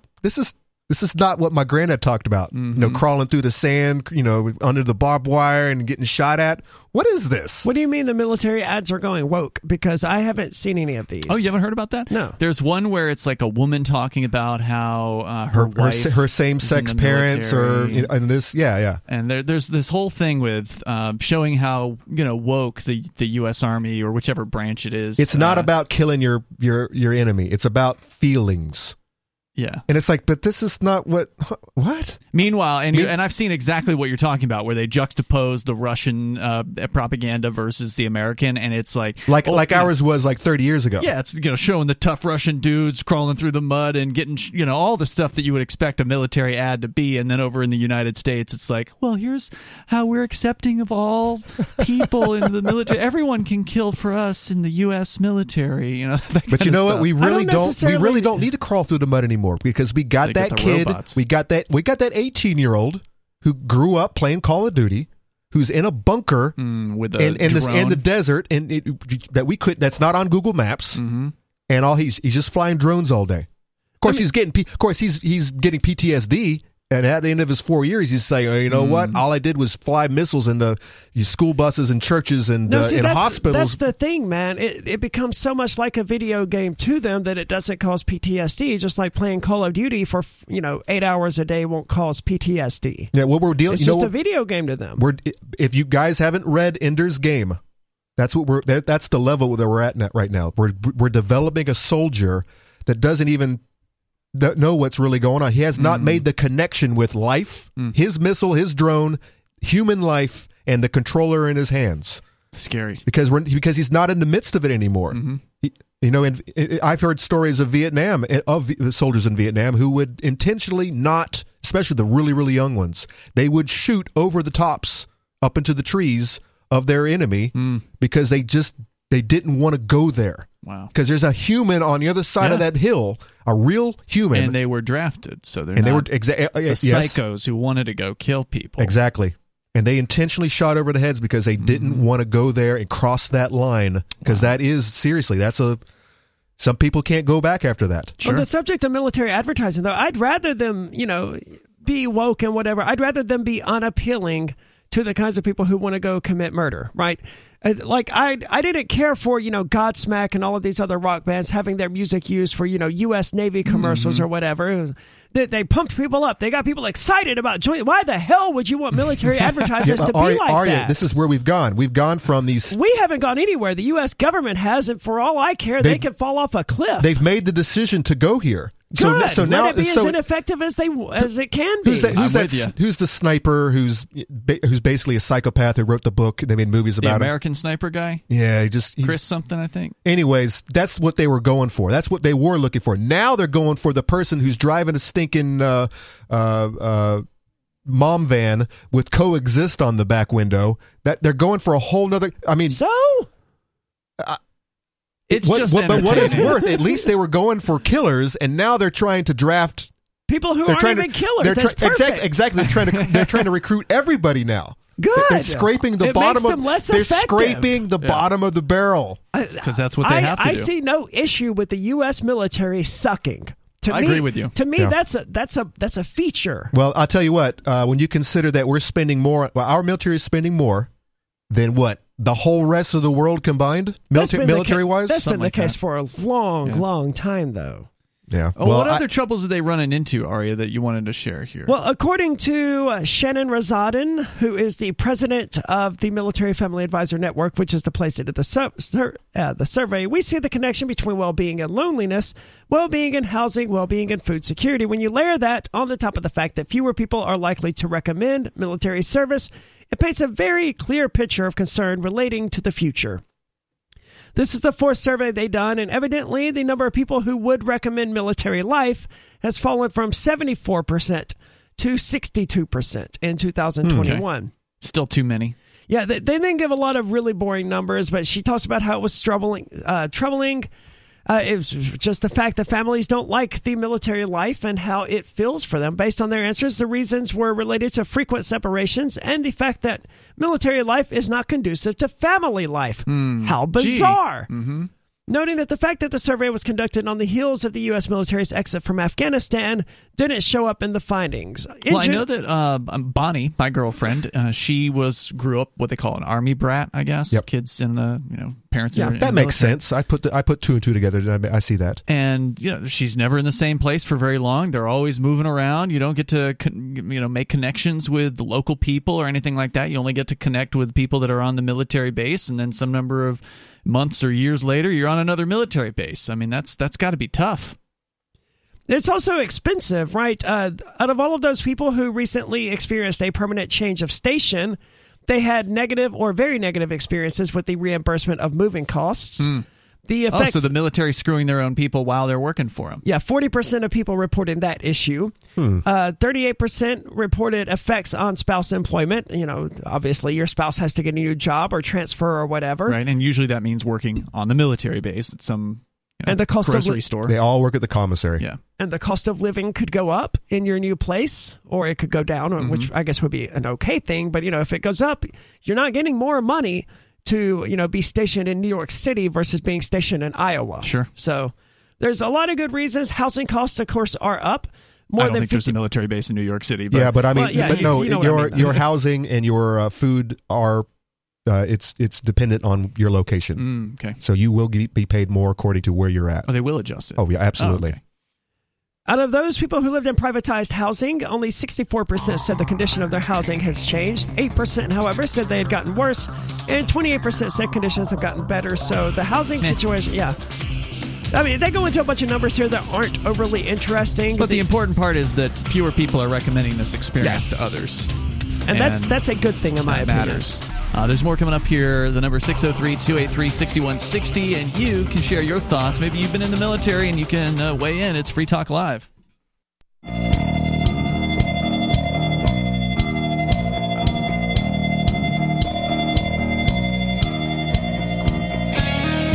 It's Free Talk Live. Phones are open. You can join us. Your thoughts on the military recruiting situation, if you want to jump in. Maybe you want to talk about your experience and why you wouldn't recommend the military anymore. Because a lot of people, more than, I don't know if it's ever, but more than in many recent years, are no longer recommending military service to their loved ones and their friends, according to the poll that you were sharing with us, Aria. With you tonight, it is Ian. Aria? And Conan. And want to say thank you to Ron Dinion, who is a Free Talk Live Silver supporter of our AMPS program. Ron is contributing about $5 a month to the AMPS, that stands for Advertise, Market, Promote, and Support. It's a way for you to help us continue this mission of spreading the ideas of freedom as far and as wide as possible, and as many radio stations as possible. And you get some cool benefits too when you join over at amps.freetalklive.com. That takes you right over to our Patreon page. That's amps.freetalklive.com. As we go to your calls and thoughts, Rudy is on the line in Arizona listening to K-Talks. Go ahead, Rudy. Hey guys, Hey. everybody. What's on your mind? Back it was probably 2005, 2006, with the Bush military authorization bill, they slipped in there that that you had to, if you took federal money, which every school does, you had to allow the recruiters to go and talk to your classes. I think it was down to the 7th grade. Yep. And Jeez. you had to do that. And the American people, we fought like hell for months and months trying to get it taken out, but it stayed. So every kid gets indoctrinated by the guy in the uniform. And a couple more things. You know, all the casualties in Iraq and like Afghanistan. Mm-hmm. I think it was over 40% of those were from National Guard. Remember when they were pulling up people from every National Guard unit in the country? Yep. Yeah, because before we went into Iraq, there was a head honcho in the military going before Congress, and he said, "We don't have the troops. You know, we've got like 90,000 people in Afghanistan right now, and to go into Iraq, we're going to need so many, 200,000 more troops." And they basically got rid of him because he said that, and that's when they started just bringing people in from the National Guard. The weekend warriors. Yep. And one more thing, I know two people that signed up so they could get their citizenship. One was a Vietnamese guy that did my wife's nails. The other guy was a Guatemalan guy that was a tire jockey, and they got killed. Jeez. And last point, when Trump was in there, like to say they give you can become an American citizen. When Trump was president, he got rid of 160,000 people that joined the military to get their citizenship. He let them go before they had their commitment done, so they didn't get their citizenship. Wow. There you go, Aria. They constantly renege on their promises. I mean, this is It's the government, right? Yeah, we've heard about these things. I mean, we've known for years about how they screw veterans over, right? And the Veterans Administration is giving them bad care and just killing them, basically. There's been stories about that forever. It's your government provided health care right there. That's why that's our canary in the coal mine right there. Take note. What's the name of the main hospital for the vets in Washington, D.C.? Something VA. There was a reporter went through there. It was incredible how deplorable it was. I mean, and imagine that some people out there still want government-run health care in the United States, even after seeing the VA. You would expect, the VA to be the best medical care. I would expect. Well, no, it's not. I would expect the U.S. government to do everything they could to take care of, the people who went out there and fought and bled and possibly died for the U.S. government. But instead, they get treated like crap. Well, I'll tell you what. You retire from the military. You guys, even enlisted, especially you officers, though. They get big fat pensions. If you dedicate your life to the U.S. government, I imagine they will take it. And you survive. And you survive. That's where they get you. But I mean, I have bros who got in when I was in, but stayed in, already retired, young 40-year-olds who are gone off and gotten other jobs. Sure. So they're living off this. They're double dipping. Yeah, they get these fat pensions. And they're probably working for the government too, right? Military usually does just that. They go do they're welfare horse. Contractor jobs, fixing equipment, and the whole nine. Go ahead, Rudy. The prosperity that the United States went through in the 50s and 60s, that was directly related to the GI Bill. The people that fought in World War II, we had a real good GI Bill, which basically we paid people to go to school. And boom, I mean, for every dollar that we put into their education, we got $7 back. It was the greatest, it raised our ability to make money. That's why we ran the world for a couple of decades. Yeah, back when college was worth going to. It's not that way anymore. Guess what degree I got when using my GI Bill? I got a liberal arts degree. Useless. A useless basket weaving degree. Thanks, Rudy, for the call tonight. Appreciate hearing from you. The number is 603-283-6160. One of the other things I've heard that they do with people that have been effed up in the head, like they didn't lose limbs or whatever, but they just got PTSD. Whether it's PTSD or some other actual physically suffering, knocked in the head. Yeah. They will deny them coverage at the VA because they'll say, "Oh, well, you didn't get that from the military. You were crazy before you joined the military, so we don't have to cover that." Maybe some of them. Yeah, well, maybe, but for all the talk about taking care of their veterans, there's a lot of them that they just get kicked to the curb. And those are the guys that are living in the woods underneath under a bridge. Piece of cardboard or something.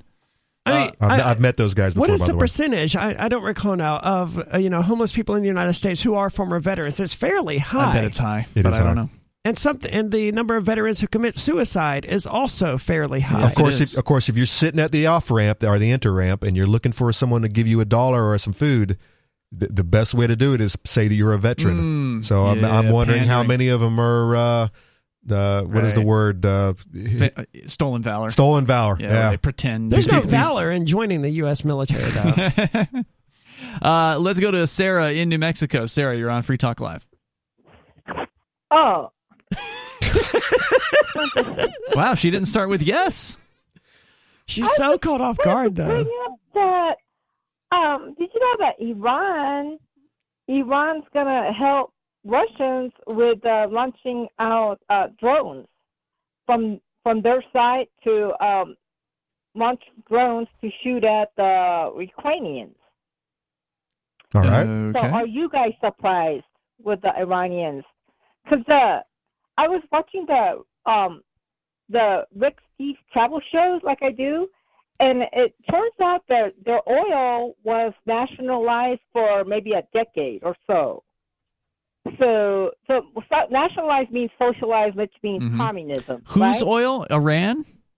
Yeah, that's right. Wasn't there I forgot his name. There was a prince that was selling the Iranian oil to the So wait, American it's not oil nationalized now, but it was in the past?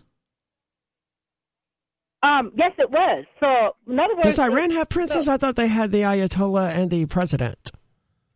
Not sure. Well, I mean, was it that guy that prince That guy. took over, and then and then what happened? And then he had business with the U.S. oil companies, and then he lived high off the hog. What the hell are you talking about, I have Sarah? no idea. That guy with the thing on his head. I think she's talking about the Saudi Arabian royal family, which does have princes and stuff like that. Or, I mean, she could be talking about half a dozen She's Middle talking about Eastern. Iran, and Iran does apparently have a president, according to Wikipedia. I thought but what's so. the point of your call? I mean, yeah, if they're launching drones from Iran, my government has been telling me for years and years and years that Iran is my enemy. I mean, they're not, but I mean, I've been told that, and now they're telling me that Russia's my enemy. They're not, but I guess they are. So, I mean, of course they're going to work together. Yeah, it's weird. The U.S. government made enemies out of Iran and Russia, and now those enemies are working together. And if and they want to get North Korea in there too, you know what? I would not be surprised, and I'm not going to be mad about it either. They can be the new axis of evil, as Bush called them back in 2003. But what's the point of your call? Well, my whole point is that they nationalized the oil, which means they have socialist, communist. And then they didn't. And then they unnationalized it, right? Because you said they don't have that anymore. But I have no idea how is controlling it. How it's distributed. I mean, I don't know if the state owns it or not. But my whole point is that most of the Middle Eastern countries have been socialist, communist. Why don't you move there then? Well, I'm here. We've had people offer to pay for your ticket if you'll just fly to China. I bet you they'd pay for your ticket if you could get one to Iran. We could fundraise We could start the fundraiser tonight. We'll just put you on a boat and we'll send you over there. You know that guy that's in jail in Russia that hates Putin? It's like telling him to move to America. You think it's that easy? They're putting people in jail in Ukraine who are pro-Putin. Thank you for the call tonight. I wish it was easy for people to move around the world, and then we would have a better world because people could go to the places that they thought was right for them. We don't live there yet, though. Hour 3's coming up.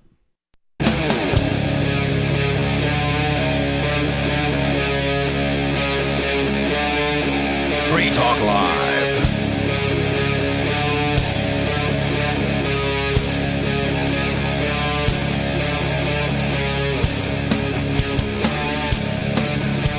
It is Free Talk Live, and you can join us here. We're kicking off the third hour of the show. Phones are open, and the number is 603-283-6160. That's 603-283-6160. Ian here with you.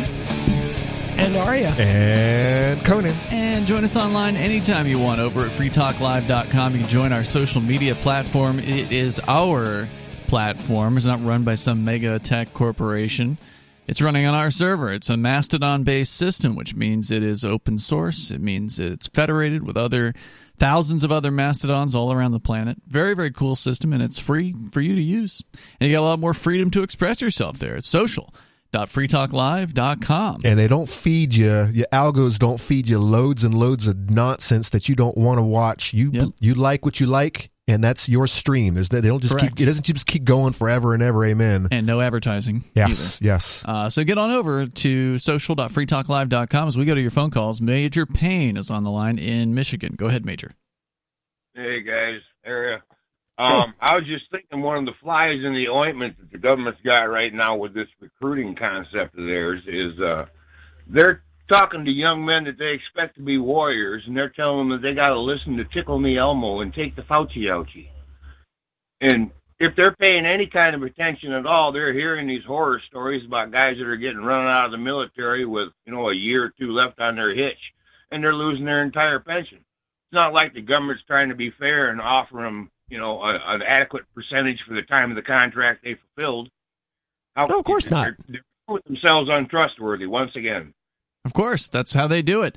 And it's amazing that anybody continues to join, but as Conan pointed out, they've got a grip on Hollywood. So there's propaganda that has just been pumped into Americans' heads for decades, generations upon generations about this military, and maybe we're starting to see that break at this point. But they still do have a real grip on the American populace. Yeah, just look at that polling data from last week, where more than 60%. It's still like almost 70% of people still are in favor of the military, not the police so much. But yeah, it's the because police were up there too. But you don't have the police. Usually, you don't have a police table. What did you guys ever have not recruitment day, but what is it? Job fair. Job fair at the schools. Is the police usually there? Do they even have to go out and advertise? Because I know the police are complaining too. Wait. Do you mean job fairs, or where the cops or the people with certain careers come and speak? Career day. Career day. That's what it was called. Yeah, we had that. And usually the gym was all of the employers in town, including the military and sometimes the police. Set up shop, set up a table. At my school, we didn't have anything going on in the gym. They would just have speakers come into classrooms and talk about their. I told you guys a couple of weeks ago at the Cherry Festival in Traverse City, they had one of them recruiting tent set up for the state police. Somebody stole it about midnight. Anything else, Major? Well, I did have another damn thought, but I must have tilted my head and the marble rolled out the roulette wheel. All right, man. Thanks for the call tonight. Did your article that we just covered, Arya, mention all of the military who have taken honorable discharges in the last 2 years because they refused to take the jab? Well, it was from the military times. Because that's part of their... Yeah, exactly. They wanted... By the way, I looked at that. They are propagandists. They wanted more money. They wanted more money. That's why they were complaining. Yeah. I mean, it's the official mouthpiece of the U.S. Army, right? So, I mean, of course, they're going to do everything they can to paint the Army in a positive light. Yeah. I know at least thousands have already taken honorable discharges and they have not taken the jab into their lives. They decided to go another route. I'm surprised. Military Times military? I don't think that's true. Oh, I thought they were. I thought them to be independent. They're pro-military. That's for sure. Of course. I thought it was more difficult than that to get out of the military. I thought they could just, I thought they could just take these people and make them get the jab. Yeah. No.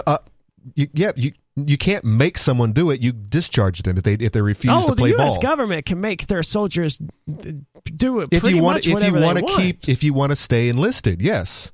But no, they've already given the thousands of military the option of take the jab or you can be military discharged. I understand that they did I think coming up, I think there's a deadline coming up where we're talking a huge percentage of the military are walking because there's some the jab. Yeah, there's some deadline coming up if I'm not mistaken. I understand that the military provided people with that option, but isn't there a long history of the military saying, "Hey, you're going to do this thing whether you like it or not"? Of course, there is. Or we're going to send you to the stockade. Yeah, it's called the draft. Yeah, so why would why would vaccination be any different? If the military wanted to force these people to get vaccinated, they would do it. Because at this moment in time, the draft isn't an option as far as forcing you into the military. It's all voluntary. An honorable discharge is letting these people out of their contract. These people gave their lives to the military. The military has been shoving experimental drugs into soldiers for the last several decades. That's true. Have Agent Orange. This is no different. Well, it is no different. And I think back then, if you didn't want to be experimented upon, you could probably try to quit the military and get discharged in whatever way at that time. Just what percentage of them are willing to do that is unknown. Bonnie's brother, one of her brothers, is in the Air Force, and he has indicated that he does not want to get this shot. And she's not in here right now, but I'm sure she would be able to clarify this. The number of people who are not getting the shot is very, very small. Very, very small. So it's but a lot of the military are already rule followers from the get-go. Yeah. Well, you don't get into the Air Force without the military being your career choice, right? Mm-hmm.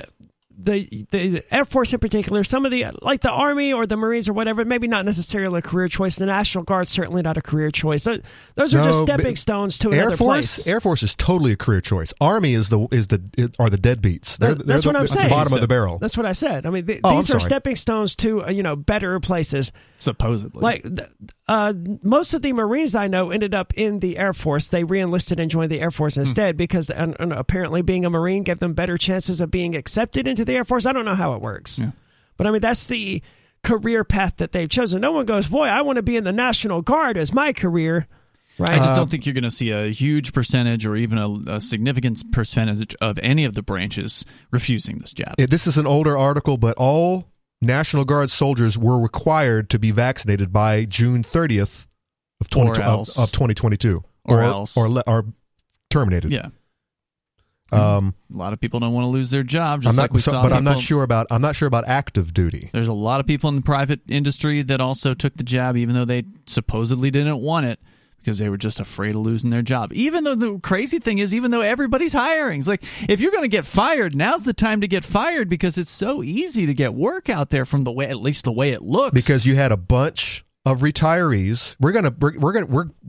We're set for some hard times simply because all the baby boomers are retiring. But a lot of them who maybe had a couple more years to go just decided to retire early. Screw it. No, I'm not taking this. I'm not taking the vax into my life. Yep. I'm going to retire 2, 3, 4 years earlier than I anticipated. Bye, Felicia. Mm-hmm.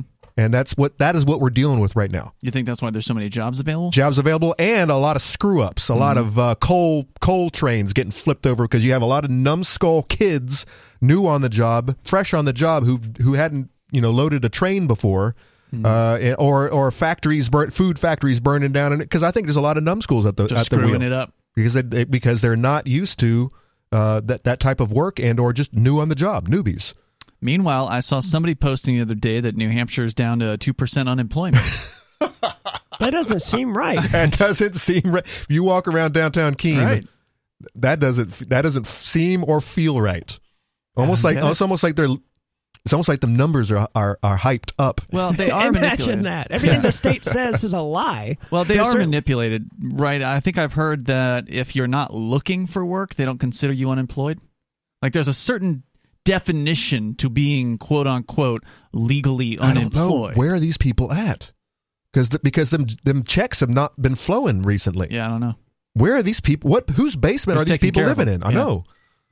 It's a good question. Of course, there are a lot of baby boomers who are retired who just take care of their kid. Who got money and they can take care of a deadbeat kid. Could be. A hunter, if you will, a hunter kid, if you will.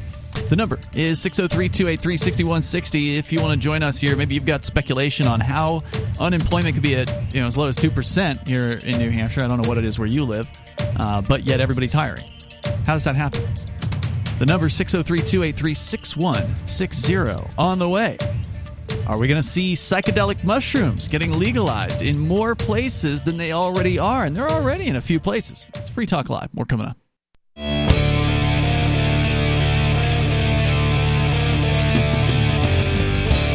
It is Free Talk Live, and you can join us here and bring in whatever you want at 603-283-6160. Comment on what's on your mind. With you tonight, it's Ian.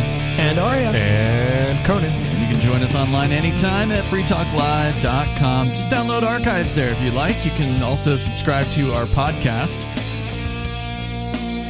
which you'll find links to over at feeds.freetalklive.com. Copy the link to the RSS feed of your choice, drop it into your favorite podcast client, or just use the links there to some of the major platforms like Spotify and iHeartMedia or whatever. There's a few different ones there that you can easily find us on, and they'll link you over to it over at feeds.freetalklive.com. The Denver Gazette reporting on psychedelic mushrooms, which is an appropriate location because Denver was, I believe, the first city in the United States to legalize through a ballot measure the use of psychedelic mushrooms for recreational purposes. If I recall correctly, that was a few, if not several years ago at this point. We've seen other cities follow suit, including Oakland, California, Santa Cruz, even a few cities in Massachusetts. So it's not just a West Coast thing. Didn't Portland go all the way and decriminalize everything? Oregon did. The entire state of Oregon. Wow, I thought it was just Portland. That was, I think, the 2018 or 2020 election. So that's relatively new in Oregon. So it'll be interesting to see, what I think it was 2020. We're still, they still got to get new data out of there and see how that's going. I imagine violent crime will be down. I imagine all of these crime numbers that, they say are the fault of drugs will be down. We hope so.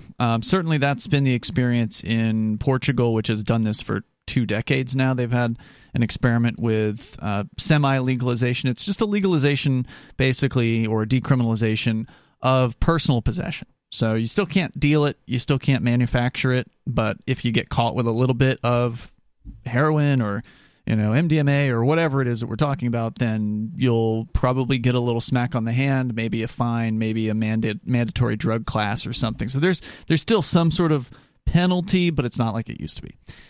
So here's the story from the Denver Gazette. More states may legalize psychedelic mushrooms. Alex Jones, not the one you're thinking of. Oh, that's too bad. Says the female Alex Jones. They're putting chemicals in the water that are turning the frogs gay. Alex Jones needs to take some mushrooms. Yes, he does. So he needs to stop drinking alcohol and take something a little on the other side of the equation. He she says a trip in Jamaica saved her life. Not a trip to Jamaica, a hallucinogenic trip in Jamaica. Severe depression had descended on Ms. Jones at age 10 and stayed there relentlessly for the next 2 decades. She couldn't work, couldn't bear the sight of herself in the mirror, and for days on end could barely lift herself off her couch. The temptation to end it all was always at the periphery. You got to wonder, why does somebody just have depression descend on you at age 10? Her parents, were they divorcing? What was it in her life that, led her to this? School. Could be. The pressures bullying. of school. Yeah. That's a It also possibility. sounds like she could be one of the rare cases that just legitimately has a chemical imbalance. Jones said, I felt like I was the walking dead. She's now 34 years old. That would be the antidepressants that were doing that. She endured hours of talk therapy and rotated through 30 different drug regimens. She did light therapy, dark therapy, an experimental a ketamine nasal spray, and then a ketamine infusion. She underwent rounds of electroconvulsive therapy and sleep deprivation.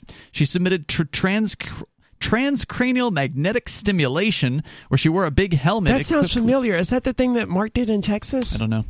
I don't know what he did. He did something with magnets, though, didn't he? He did. In this case, she wore a big helmet equipped with magnets. None of it...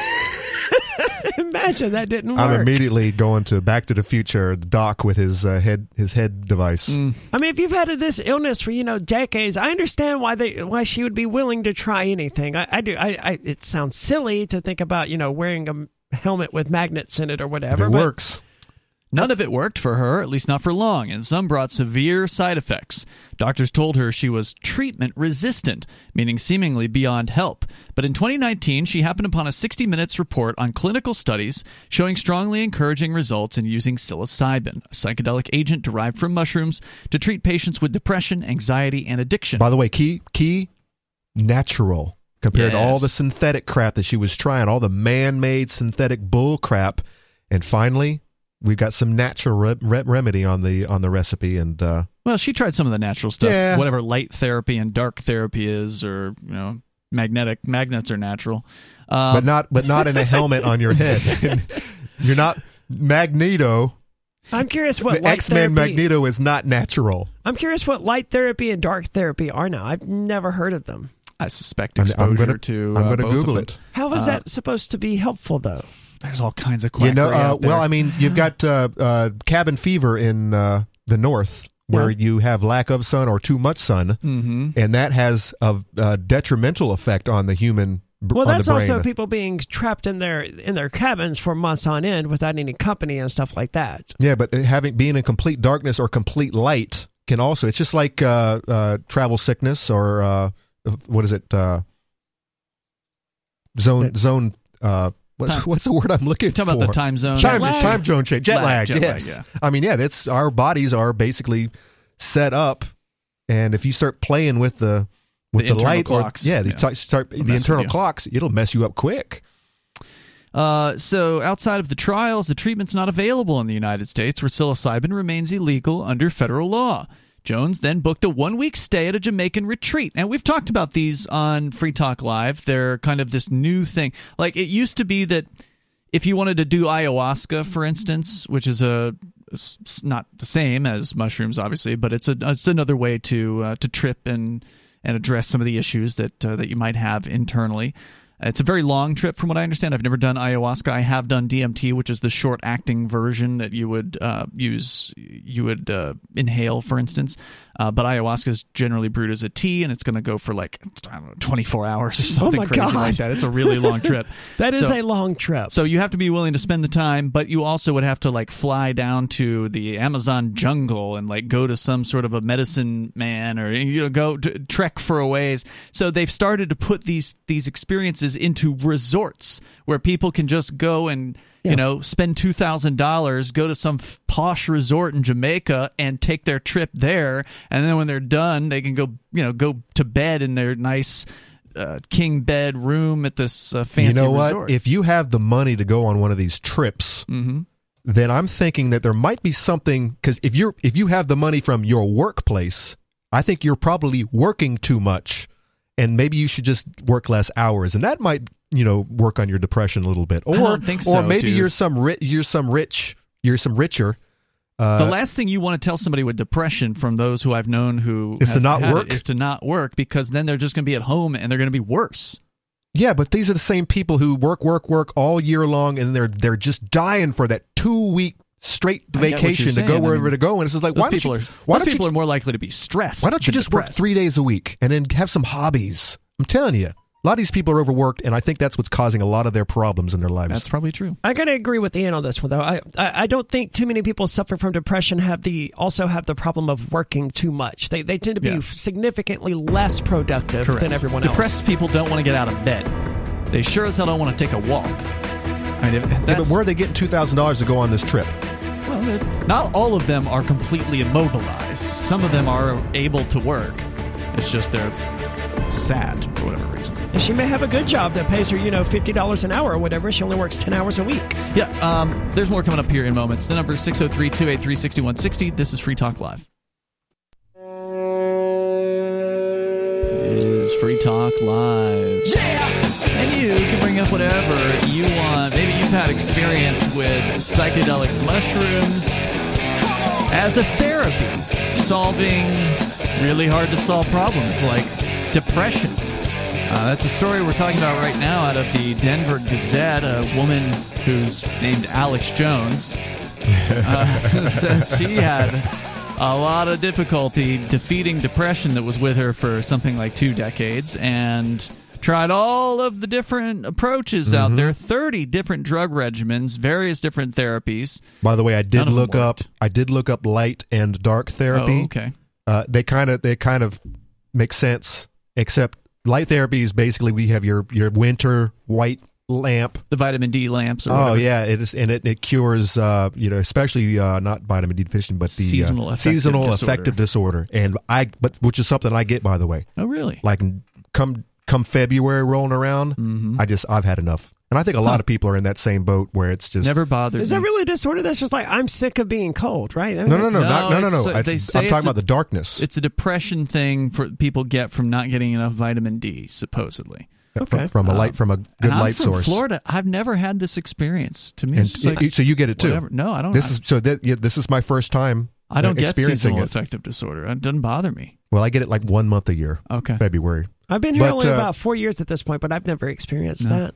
But the dark therapy is the strange one to me. It's actually you sit in the dark, sitting your patient in the darkness for a prolonged period of time, however long it takes. That's a good meditative experience. Basically, it supports the circadian rhythms, and it's actually it's a form of dark therapy is to block blue wavelength lights to stop the disintegration of melatonin.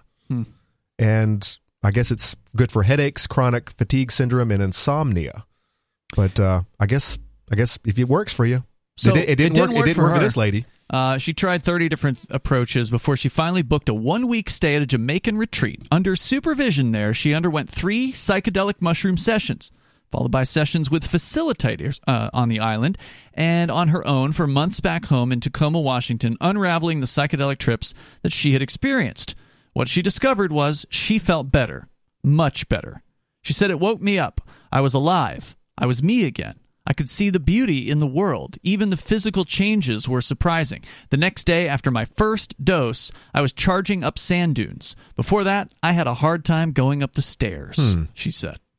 5 months ago, she told Washington legislators considering a bill that would legalize the use of psilocybin that the trip she experienced in Jamaica, quote, had saved my life, unquote.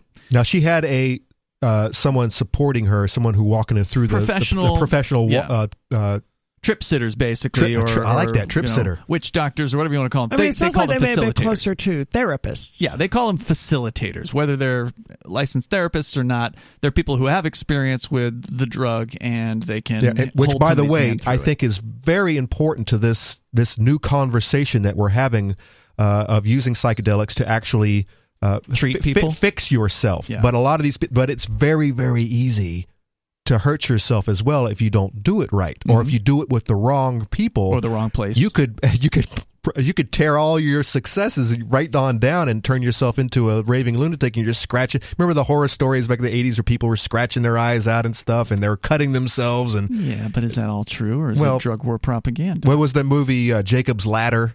But of course, that was MK Ultra. Yeah, so prime example, MK Ultra. You had a trip sitter, but they were actually trying to torture you using psychedelics. Break your psyche. Yeah. With research showing promising results for patients, lawmakers in other states and cities are also considering loosening psilocybin restrictions. A few states want to legalize psilocybin treatment for all adult patients, while others want to limit it to veterans or others with PTSD. Some states have formed task forces to study the issue. Oh, well, thank goodness. This is just another moneymaker. This is just like the legalization of marijuana. Yeah.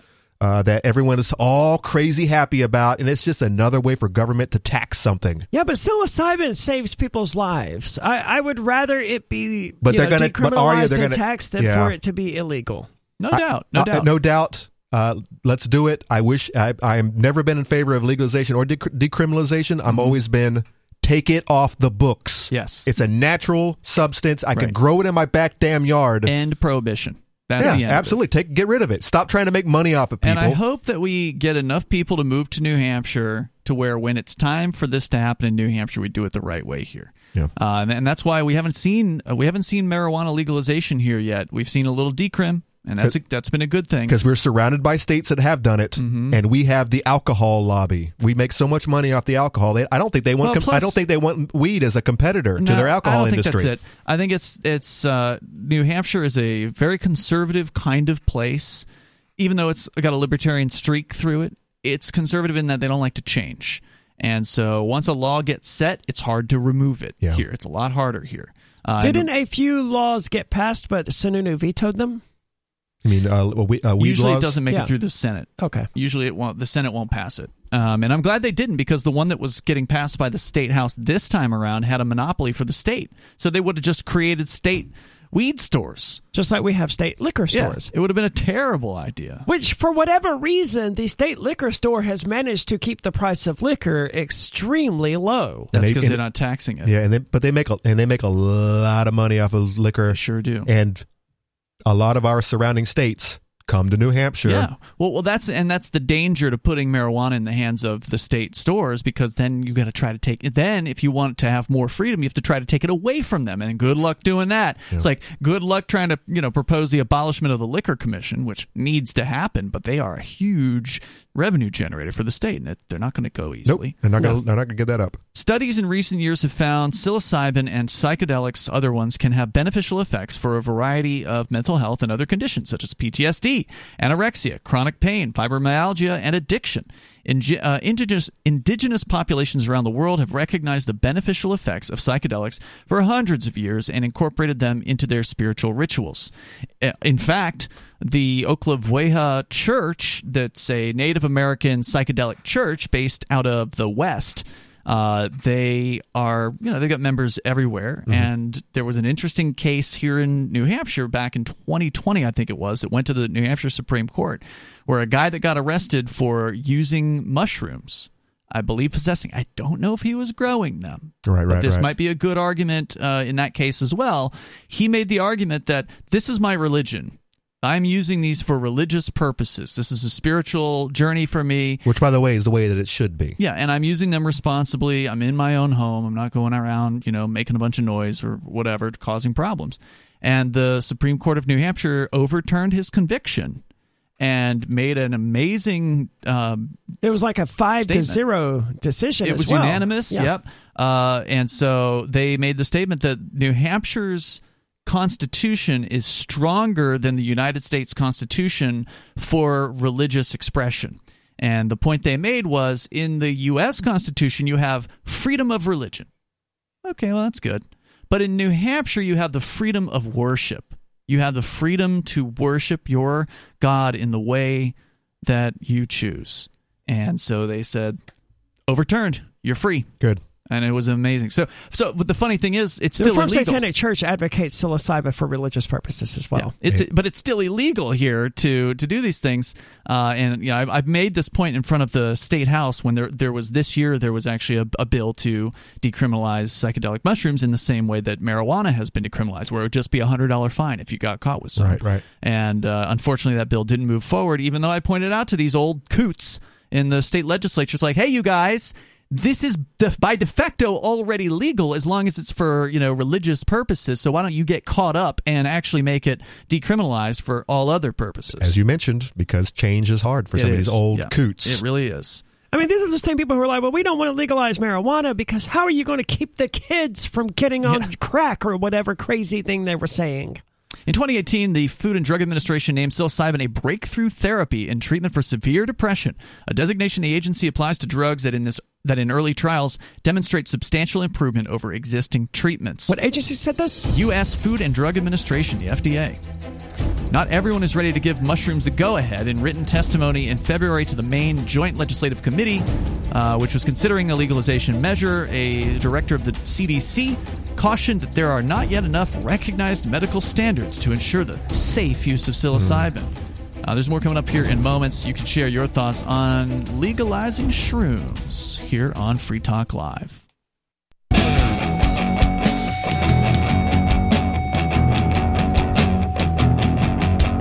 It's Free Talk Live. We're talking about the potential legalization of psilocybin mushrooms.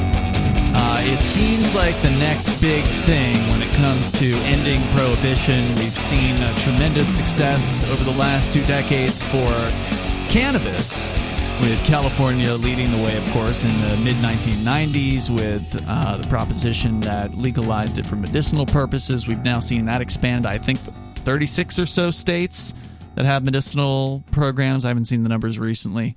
There's only a handful of states that are left without it, like a dozen. And then, of course, there's been several of the states that have gone through legalization processes for recreational purposes for cannabis. But they all want to shove regulatory structures down people's throats. They all want to have taxes. They all want to have mandates. They all want to have licenses. And Licensures is the big one. And as we covered recently, in California, the feds and the local cops are still raiding people's houses for selling marijuana without a government permission slip. So the war on drugs still continues. And that's what it's always been about. It's always about licenses and paying the government fees and begging their permission. Even if the thing is legal, you still have to beg their permission in order to engage in that behavior. That's not freedom. Because the government and all of the departments that use government don't like competition. Correct. They don't like some little guy in his backyard growing a tremendous product. And they like control. They like to be the ones who get to be the kingmakers. They get to say which Control one of their the price. buddies are going to get the license. And then, I'm sorry, we don't have any more licenses available in your area. And that's what they do in a lot of these places. But that said, I do still agree with what y'all were, I think it was you, Conan, saying earlier, that you'd rather see people getting not put in prison over this in general, or just for using the thing. So any steps in that direction I tend to support, but let's look at what's going on out there across the country. According to DenverGazette.com, recently it was Oregon voters. Now, we talked about how Oregon voters voted to decriminalize small amounts of all drugs, which is the first such experiment of its sort in the United States. It's almost Portugal level. Yeah, that was kind of the inspiration behind it, as I understand. So we're still waiting. It hasn't even been 2 years yet. It's been successful everywhere it's been tried, though. So yes, it will I tend to think it'll be okay. But that same year, they also approved a ballot measure that puts the state on a path to a regulatory and licensing framework starting in 2023 will enable patients to take psilocybin under supervision. Oregon is the first state to legalize psilocybin for therapeutic uses. So why waste the time? That's how marijuana started out. Medical reasons. Licensures. Now you have to have a specialist who specializes in psilocybin treatment, a trip sitter. They can still have that nonsense if it's recreational, though. Just like they still license, marijuana companies. Well, it's not recreational at this point. It's decriminalized. So you won't go to prison. They're doing the medical approach first. And then first you do the medical, and then you allow recreational. It's like, can we just jump to the ending here and skip over the medical phase? I wish we could. Maybe we can here in New Hampshire, but no. In its budget bill this year, the Connecticut legislature started the process toward legalizing centers in which veterans and first responders could be administered psilocybin and MDMA. Wow. Some veteran groups have pushed for making psychedelic treatments available for veterans, particularly those with PTSD. But that's not going to include anybody else besides veterans and first responders. Texas, Utah, and Washington State have set up task forces or funded research into the medicinal use of psilocybin. Maryland has created a $1 million fund to study alternative treatments, including psychedelics, for PTSD or traumatic brain injury, and pay for those treatments for veterans. Ballot initiatives that would legalize psilocybin are underway in Colorado and California. And last month, the president of the New Jersey Senate introduced a bill that would legalize psilocybin to treat certain disorders. Why are so many states anxious to pick up the bill for the traumatized soldiers that were traumatized by the U.S. federal government? It's political. They're just trying to win brownie points. Okay. Like, oh, look what we did. Re-elect us. You know, well, we love the military. I mean, you could just demand that the federal government that created the traumatized people actually dealt with these traumatized people. But okay, sure. Cities, including Ann Arbor. They give them opium in the form of oxy. Oxys, yep. See, I was okay with opium, but until I took it to the next. Yeah, then they overly process it, just like you could probably make a. But that is their answer to treating dope them up, PTSD and just every other kind of ailment that the vets have to suffer afterwards. They dope them up. Yeah, this is the truth. Cities, including Ann Arbor, Michigan, Denver, Oakland, California, and Seattle, have passed measures that essentially decriminalize psychedelic mushrooms and sometimes other psychedelics derived from plants or fungi. The cities make no distinction between medical and recreational uses, and the world hasn't melted down in those cities. Everything is okay as far as psychedelic mushroom use is concerned. Well, psychedelic drugs don't generally, invite a lot of crime. That's true. If everyone is running around on psychedelic drugs, no one's running around, beating people up or being violent or anything like that, because everyone's just kind of having a good time and they're one with the universe, and Indeed. You don't want to destroy yourself. They're laying on their living room floor in the carpet, and they're most of them aren't running around. Fair. I guess it depends on how dosed they are. They're probably safely at home if they are responsible people. But those states may put a regulatory system in place, or even in those states that might put a regulatory system in place, would not do so in a medical setting, a concern raised by the objector in Maine. The Maine bill, which didn't pass, contemplated psilocybin centers that the man testified, quote, would function like recreational use facilities rather than medical treatment facilities, puts limitations on the department's ability to regulate safe use. Mushroom dens. And doesn't incorporate sufficient behavioral and public health input to the structure. Blah, blah, blah. We always have to go up against these prohibitionists, and it's just so tiring. Proponents say they're comfortable with psilocybin use outside the medical system, but with regulation and licensing in place. There it is. This is one of the reasons why I really like decriminalized nature. Have you guys heard of them? Yes. Nature? Nature. Right. Decriminalize nature. It's a newer group. Oh, if it has seeds and I can grow it in my backyard, it's good to go? That's kind of what they advocate. They advocate specifically for psilocybin and other psychedelics. Weed. That are natural. I mean, how different is it from a tomato? I can grow it in my backyard. I can just drop some seeds, grow. How can you get me on that? They started in California, and they have expanded out into other places. Actually, because of decriminalized nature is why the cities that they mentioned, Ann Arbor and Oakland and Santa Cruz and the couple places in Massachusetts, they didn't mention them here, but there are a couple towns in Massachusetts that have done it. It's been decriminalized nature that has spearheaded this. And awesome. One of the things I really like about them is when they are advocating for these changes, for decriminalization or the end of prohibition in these cases, they do not advocate a licensing scheme. Good. They're truly that's my biggest crux right there is the stupid licensure. And they're not libertarians necessarily. They're hippies who understand that putting these things in the hands of a few corporations is bad, and they don't want to see that happen. They want this to be it's nature. It can't be licensed. It's nature. It cannot be, should not be taken from anyone that wants to have it, or anybody that wants to create it or sell it. I mean, they're not wrong. It's absolutely insane that we need a lobbying group or organization that actually points that out to people. It's nature, guys. And so that's what they are proposing in a lot of these places isn't just psilocybin decriminalization, but a typical decriminalized nature bill would be to decriminalize anything that you can grow. So whether that be, cacti that you could use for mescaline purposes, or whether that be marijuana, or, whatever we're talking about, ayahuasca based, whatever that is you make ayahuasca out of. I don't know. There's a few different plants I think that can do that. But these sorts of things, and fungi. So fungi and plants, anything that naturally can be grown, they want to see made legal. Want to see decriminalized. I think that's great. So I like. I'm looking at their mission statement. I think they're on. They've got it together. They got it together. Anyway, Bonnie had put together a group here in New Hampshire, and we went and we testified on the bill here in New Hampshire. There's video of that. If you go to freekeen.com, you can search for psilocybin or mushrooms, and I'm sure that'll come up. Washington State Senator Jesse Solomon, a Democrat, sponsored a bill that would have set up a regulatory system like Oregon's. It would have adopted standards for cultivating mushrooms and processing psilocybin, as well as licensing centers and providers who would administer the drugs to patients, a bunch of bureaucracy. The bill didn't move out of committee, but lawmakers appropriated $200,000 for a task force to study the issue.